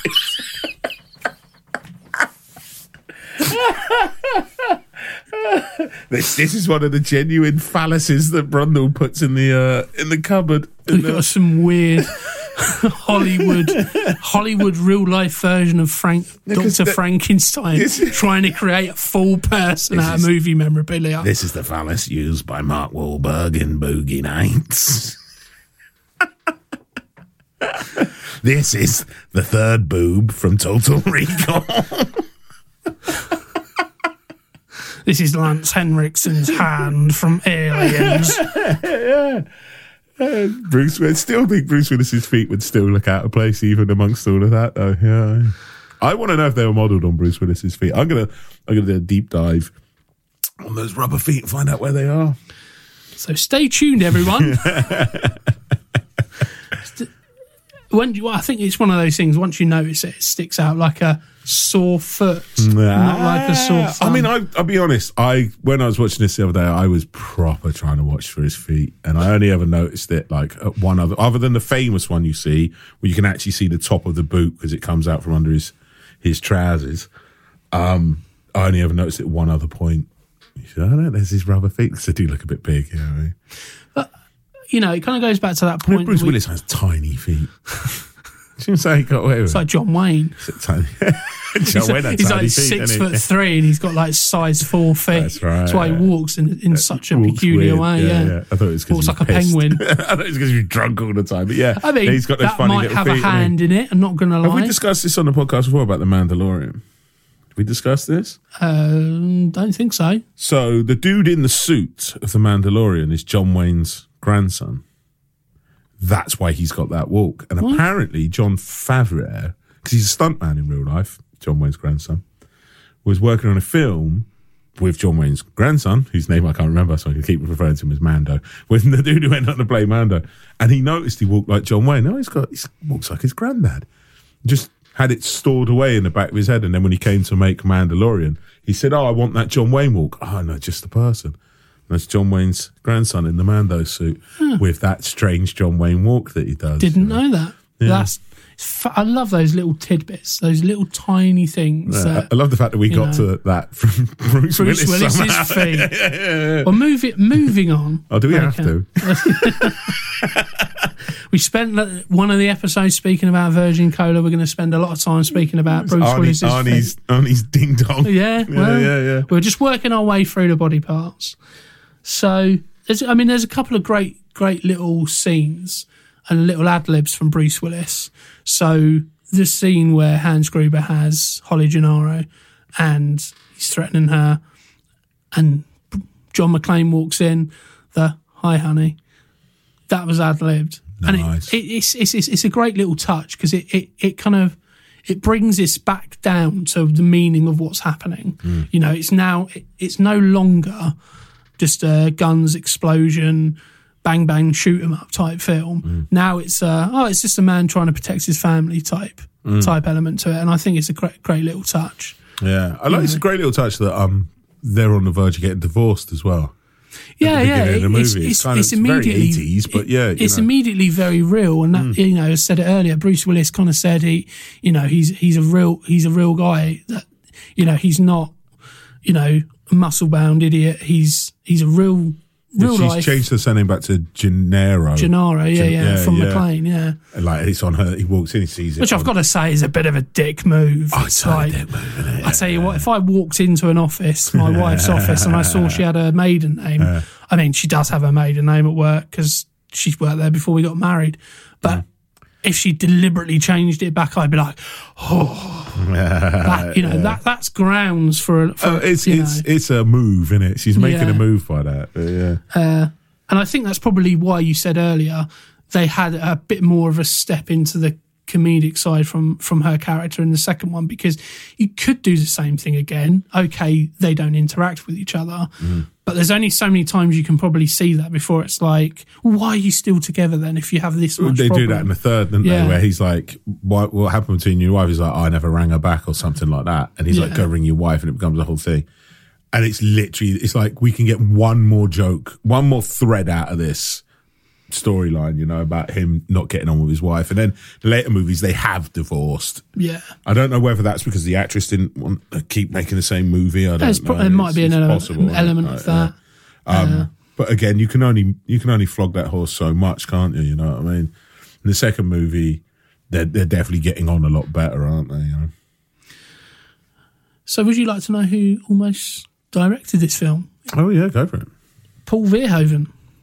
Oh wow! I think he would do a great job. Again, I see Dredd. Paul Verhoeven's RoboCop. Yeah. I get Paul Verhoeven and David Cronenberg mixed up. Oh really? And I don't know why, because they're very different filmmakers. No, I see his version of this as much more violent. Yeah, and it's quite a violent film. What I really like is like we kind of talked about it earlier with the TV. Movies where they dub, it used to be a staple when I was growing up, TV dubs and edits of movies when they were on TV, where they take a lot of the violence out, or they take the swearing out, Muddy Funster and all of those sort of things. And it was part of, funny enough, my favourite one I ever remember seeing on TV was the TV edit of RoboCop. Instead of, it could be a completely expletive laden, but yeah, it's one of the best ones I've ever seen, where it's like, I got enough firepower to blow enough of this stuff up your gaping nose. It was just like, hey, heck you, man. They're not even trying to conceal that it wasn't filmed at the same time. It was full on. It's just somebody going, gaping. Yeah. Stuff.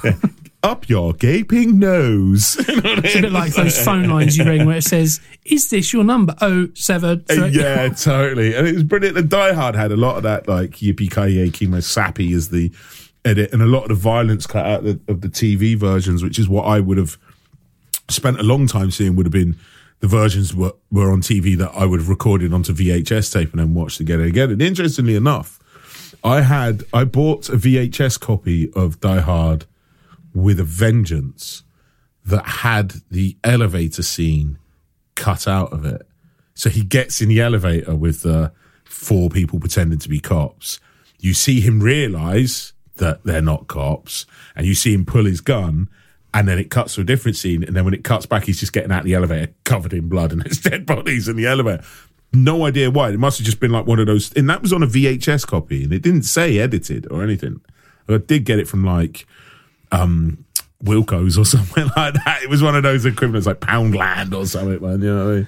But yeah, those sort of TV edits, like I do miss the ridiculousness of those TV edits. And Die Hard is one of those movies that got edited a lot. And it's always interesting when you see it, you see the full extent of the violence in the unedited versions. Quite impressive. One of perhaps the most significant edits with Die Hard, not from a made-for-TV perspective, but just from an editing point of view. So in the scene where Hans Gruber finally meets John McClane, and there's that little tense scene, and then all of a sudden Hans Gruber feigns being an American, there's like an unusual, I don't know if it was in your copy, but it's definitely in my copy, there's an unusual kind of like focus on the watch of Hans Gruber. Yeah, that's and right. for years a lot of people were like, what's all that about? Because that's the kind of thing that makes John McClane go, what's that? It's because there's a couple of scenes that have been cut out throughout the movie. So I think when they first get out, there's a scene that's cut out where they all have the same watch and they all sync their their watches together. So they're all on the same time. And then there's another scene, and I think it's the ho, ho, ho, now I've got a machine gun. Just before that, he notices the watch of the goon is wearing. And so that's his kind of... That's his way into realising who he is. And so it looks a little bit out of place because I remember thinking it, maybe not again, because I can't remember the first time I watched it, as I said earlier, but I remember thinking it at one point and I was saying, well, because they never just focus on things in movies unless it means something. That's it's right. always They're like, telling you something. You know, why are they focusing so long on that dripping tap? You know, because that tap's going to drip and everyone's going to get electrocuted or something like that, you know. Well, yeah, everything is some sort of exposition. And like in the beginning of 3, when it's like, you're still playing the lottery? Yeah, my badge number 6919 6919 619. And you're like, I wonder if this is going to come in handy later. You know what I mean? It's like you say, that nothing is there by accident in a movie, is it? Yeah. And to be fair, I actually think if they'd have kept that in there, I think the tension of that scene goes completely, because I think the tension of that scene... You know McClane's on the level and he's worked out, whereas the beauty of that scene in the gun is you think, oh, shit, he's been conned. Like, Hans Gruber's conned John McClane. And he's just handed him a gun. And then he's like, oops. And it's just such a such a smug line, and it's so like, that's right, that's my John McClane. That is, you're right. Actually, if the audience knows that he knows, there's no tension there, is there? Yeah, you're right. It's just, that's probably why they cut it. Yeah, such a good scene, though. Just going back to the yippee-ki-yay motherfucker line, because it's so iconic. We spoke a little bit about this with the "I'll be back" line from Terminator, in the sense of it becomes sort of more than the line. It becomes bigger than what actually happens, and it's so like throwaway. He just backs through a door while saying it, and it's almost just like, let's just fill some time. We need to see you backing through the door so we know where you're going. Just say something. It feels so throwaway, and yet it's just stuck because it's... It's interesting because it's in the second one is when they really yippee-ki-yay. It's like right a big, like everything, yippee-ki-yay, just as he likes that, Does he do it in any of the other movies? Do they drop it after the second movie? I'm pretty sure he does it in 4. I don't remember him doing it in 3. I could be wrong. I think if you'd done it in 3, really great, you'd have to have Samuel L. Jackson say it. You'd have to, wouldn't you? Yeah. And it wouldn't make sense for that character unless... Oh, you're that dude that I heard about who used that funny line in that news story I read 4 years. It'd be shoehorned for the sake of it. I kind of want to hear Samuel L. Jackson say that line now, though. I can hear it in my head, you know what I mean? Yippee-ki-yay, motherfucker. There's got to be an edit of that somewhere. Like, fan edit or something. It's like that famous Snakes on the Plane line, isn't it? Yeah. That was fan service on it. Someone said, I want to hear him say, I've had it enough with these MF, and so on. And speaking of TV edits, that was changed to mother flipping. Is it really? Yeah, I've had it with these mother flipping snakes on this mother flipping town. I think it's weird how we attach such gravitas and such kind of gravitas to lines when actually, if you see them in the context of how they are, it's not as big as what's come after it in the sense of it's that they don't know the where pop culture references. It's funny the stuff that gets picked up, isn't it? Yeah. So, what would you say is your favourite scene? Do I have a favourite scene this week? It's I want to say it's Alan Rickman getting thrown out the building, just because of how they filmed that scene is phenomenal. They didn't tell him, did they? They did like 3 or 4 takes. That's kind of 3 or 4 takes. Is that right? Because the version I was, they did 3 or 4 takes. I think that's and then the last take, they went 3, 2, and then just let it go. I think that's the generally accepted thing. But he was asked about it in an interview, and he says, I don't know where that came from. I can't really remember how it happened. But he does say a great line. He says, when they were talking about it, somebody was saying something about CGI, and he was like, I can just do it. And they realised, rather than paying for CGI, we let the actor fall. So he contests that, but you know that's been the kind of the narrative for quite a while, and it's a great. However, they got that reaction in his face. It's fantastic, superb. Isn't it? It's just, I mean, in terms of pop culture, you're right there. That was my Alan Rickman. Okay. McLean Potter. You're only good in small snippets. I could do McLean. That's about it. Got such a distinctive voice, isn't it? Such a great actor, man. I mean, that sorry, favourite scene. What is my favourite scene in the first? So I've watched the original trilogy now, and they're all mixed up in my head. So from the first movie, it's Hans, baby. It's definitely that scene. I literally cannot wait for that scene every time that movie comes on. Every time I'm like, every time I see him doing coke in the office, I'm like, I remember what's coming. Hans, baby, let's do a deal. John. It's so good. I think that's my favourite scene.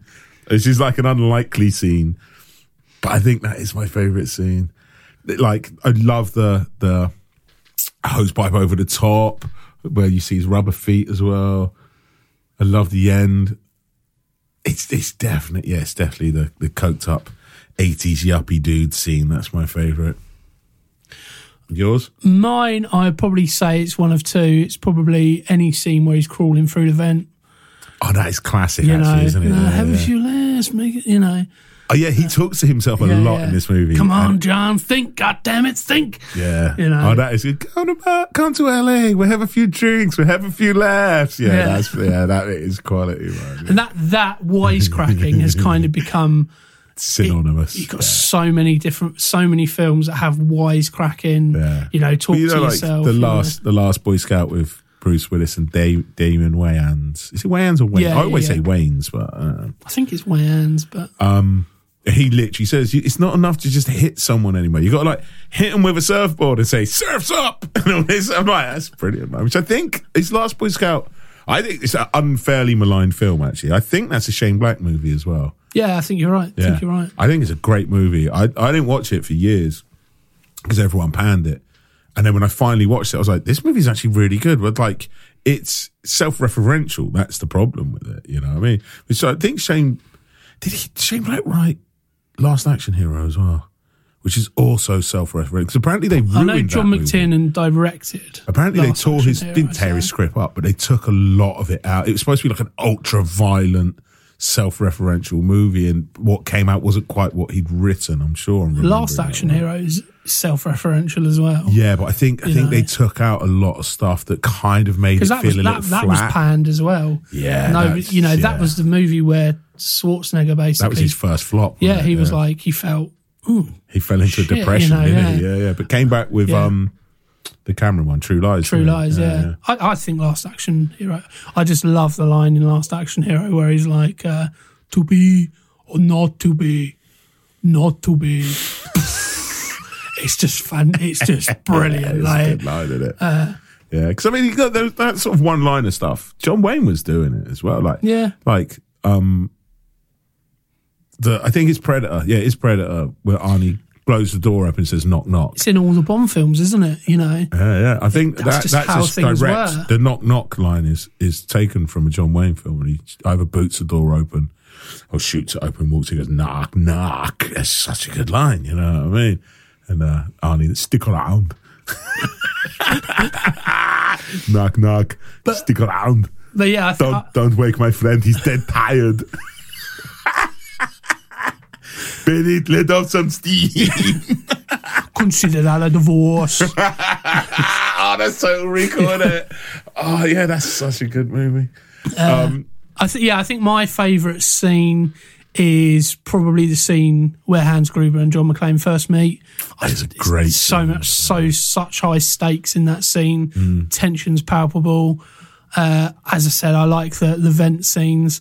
What I like is there's kind of the little tiny tidbit scenes, like when he gets off the plane, and there's that again. That's been edited because I think there's a couple of lines of dialogue between them, but that little line of like you can see the air stewardess giving him the eye, and he's just not interested, because I think very quickly that tells you the kind of man he is. Happens in the second one as well. She's like, I get off in a half hour. Do you wanna?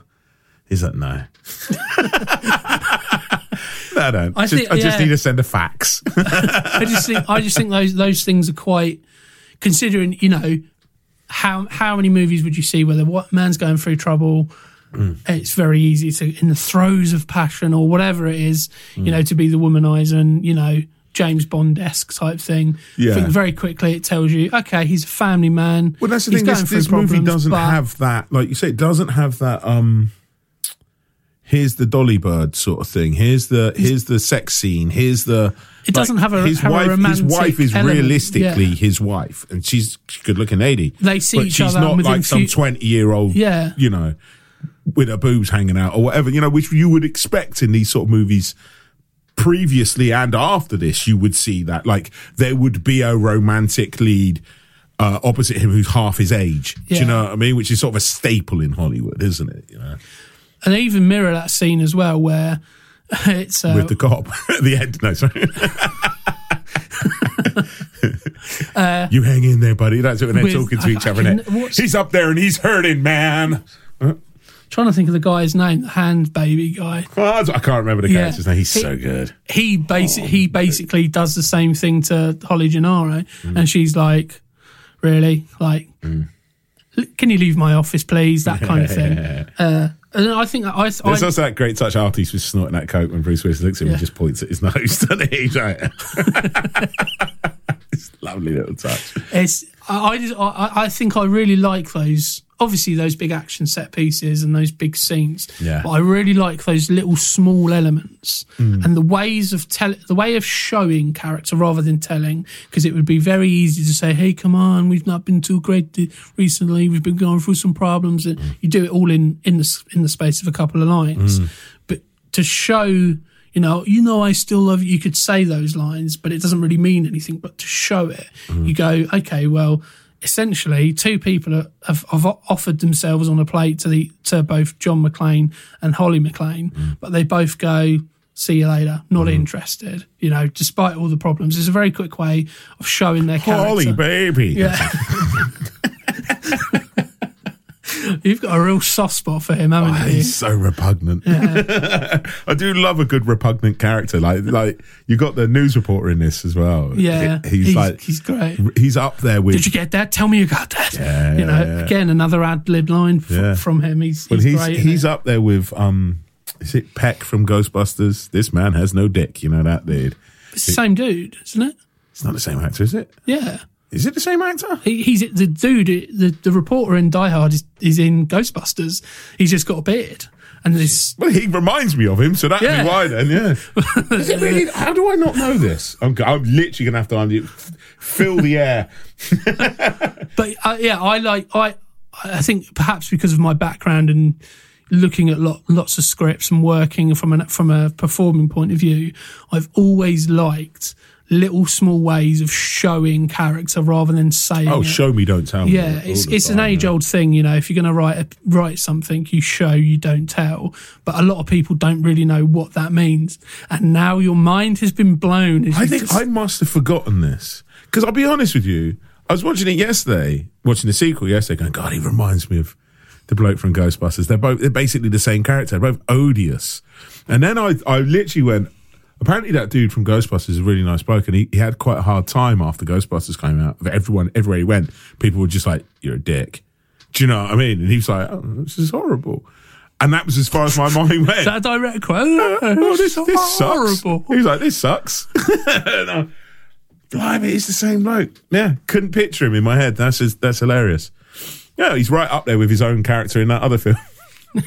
But I do like a good odious character in a movie. It's quite evident. When we spoke about The Fly, you pretty much, your love for, I can't remember his... Stannis Baratheon. I can't remember his actual name. Stannis Baran. That's it. Yeah. Stannis Baran. You fell in love with his character. And I thought he was horrible, but But you liked that about him. It's brilliant. What I like about that character is he's clearly horrible, and yet somehow they make him the hero kind of at the end, you know what I mean? There's something about a good repugnant. It must be fun as an actor to play someone repugnant, you know? I feel like if we ever do Wall Street, you're going to lose your shit. Michael Gecko. Different kind of repugnant, but yeah. It's fun to, yeah. I loved you in Wall Street. That's Hot Shots as well, isn't it? So how about some further watching? Further watching all of the Die Hards, obviously, especially the first three, all of the Lethal Weapons. As we say, the third Die Hard is just a Lethal Weapon script that was repurposed, and it shows how, because the movies Die Hard and Lethal Weapons are very different movies, and Die Hard 3 is a very different movie from Die Hard 1 and 2, yet they're somehow interchangeable. That 80s action, like, it lends itself to it so well. I would watch the Dredd movie, which is essentially the same thing. And is it the Raid that they actually based the Dredd movie on? Yeah, the Raid. Yeah, I'd watch that. I would watch Last Boy Scout for sure. Let me have a quick look, see what else I've written down. But yeah, what about you? I think if you want Bruce Willis or slightly newer Bruce Willis, and it be good, because now that we know Bruce Willis and his difficulties with dyspraxia, it's more than understandable as to perhaps why his later films aren't quite at the same level as his earlier work. But a great film from, I think, 2016 is Looper. Oh yeah, it's a sci-fi film, but it's, he's got all the elements of Bruce Willis that you want in a Bruce Willis film. Yeah, you're not wrong. Oh, looking at my notes, my under favourite scene, I also had Air Vent written down. So there you go.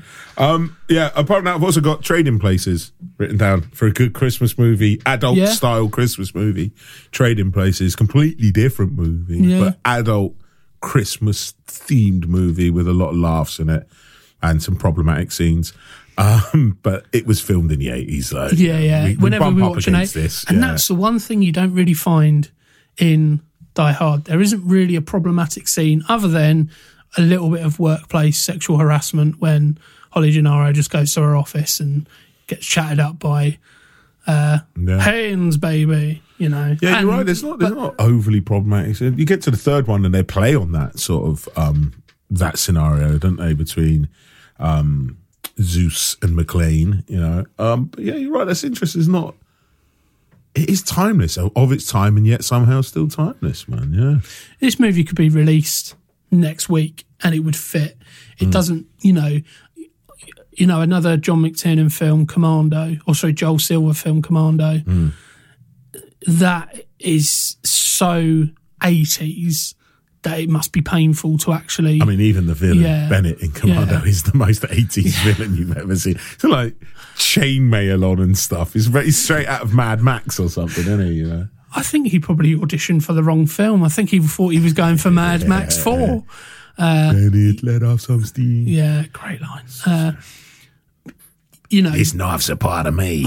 I want to make it a part. Is that more confusing? That No, that is the line, isn't it? Yeah, because he does it in Running Man as well. This chainsaw's part of me. I want to make it part of you. No thanks, you can keep it.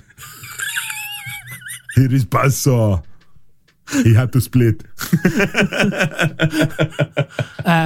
you know we've done more Arnie impressions in this than we did in the Terminator? No, we spent too much time speaking about his wang. But yeah, I think in terms of further viewing, I mean, we've mentioned them and I don't think they're quite as good, but they're similar in tone in the sense of it's one central-ish location and one man against, the Olympus Has Fallen or that series of films. It's very similar. Doesn't necessarily have a great villain, but they're very, very similar. One film that kind of flips it, where it's a Gerard Butler film, and I think it has some of the same. It's a much grittier and dark version, but I think you can find some of the same stakes in this. Is Law Abiding Citizen. Oh, yeah. Is that the one when he's in prison? Yeah, Gerard Butler plays against type and plays the I feel like I went through a phase of watching a lot of Gerard Butler movies, like, not even really on purpose. I think, like, I guess, like, you know, in Amazon or whatever it is you're streaming on just keeps recommending the same film. You watch this, so you must like this. So I went through a bunch of them, so I saw Law Abiding Citizen, it was all right. I think you can probably get away with any Bruce Willis film, sort of pre 2005, really. You know, I think. I mean, Die Hard 4 is a very different film. It's 4.0, right? Yeah. I quite like that movie. I think right up to the point he surfs the jumbo jet, or whatever it is, the fighter pilot jet plane thing. But then he does in 3. He surfs on the top of a digger or something, doesn't he, on a big dump truck? He just likes surfing on vehicles. Yeah. I'm trying to think. No, they play on it. They have a fight on the wing of a plane. I think that bit in Die Hard 2 when that dude gets sucked through the engine on the plane wing. Oh, stuff of nightmares, that, isn't it? Also, would have broken the engine. Yeah. There's no we can still take off after that. Yeah. It's over, you know. But hey, you don't need realism, do you? Yeah, anything, Bruce Willis, anything like that 90s era Bruce Willis or whatever. I mean, you get to the end of the 90s with Bruce Willis and you get to like The Sixth Sense, those sort of movies that he was doing. I love The Sixth Sense. I haven't seen that in a long time either. So yeah, and then that sort of the action era Bruce Willis. I think Hudson Hawk I've seen it. It's much maligned, isn't it? Much maligned. I think that was the beginning of the turning for him, where he sort of moved away from action movies for a while, and went more back into the comedy sort of roles for a bit, guest appearances on Friends, and then he found a sort of second life. He's great in Friends. He's so good. He's like, yeah.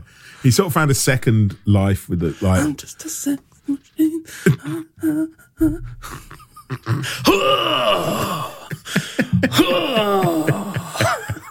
He starts crying and he can't stop. Chicken boy. She wants him to be more in touch with his emotions, and then changes her mind. Like, stop crying, mate. Amazing. But yeah, I can't remember. He found a second sort of life after Sixth Sense, where he sort of got, into. I didn't say he got into horror movies. We have that sort of another period of his career. When's 12 Monkeys? 12 Monkeys is probably mid-90s. Yeah.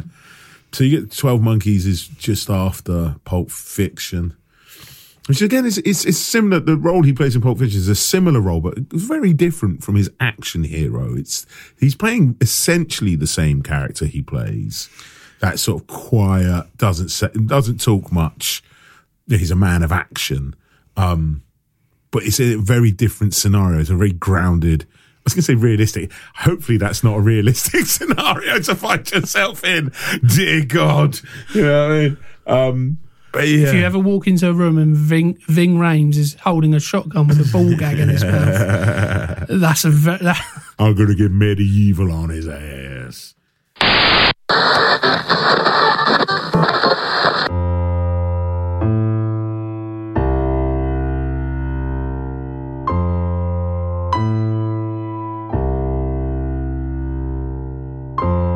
Good evening and welcome to Inside the Actor's Mind, the show that delves deep into the psyche to find out what makes a great character, a great performance, and what makes a great actor. I am Julius Oxbridge Teeth III. Join me as we go deep into the actor's mind.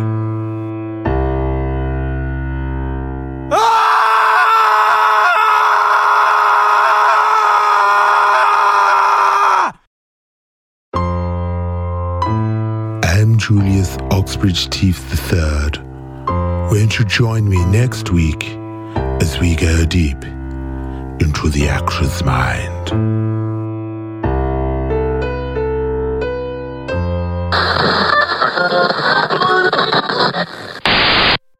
So So that was Bury Our Bones With for this week. We hope you enjoyed listening to it as much as we enjoyed putting it together for you. Please don't forget to like and subscribe wherever you get your podcasts. You can find us in all the usual social media places as Bury Our Bones With. So please do come by and say hi and send us your comments. Until next time, I've been Jimmy Murphy, he's been Ryan Etherington, and this has been Bury Our Bones With Die Hard.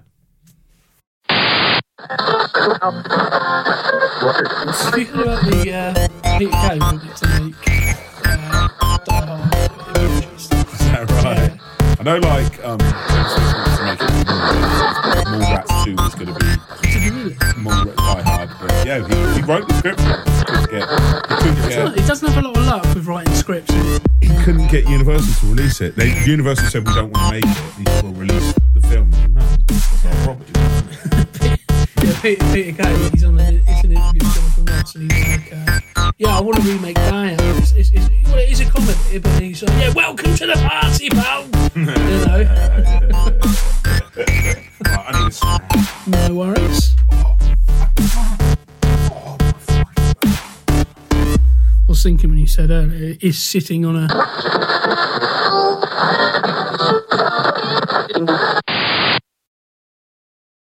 Hello and welcome to Hello.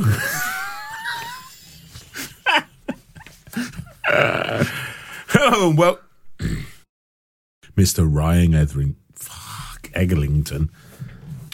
We've got a new host for today. And the worst thing is, in my head, I started going, no, this is going well. And it's like, no, just concentrate, mate. You don't get TV edits anymore, do you? Such a shame. Right. Streaming's ruining the world.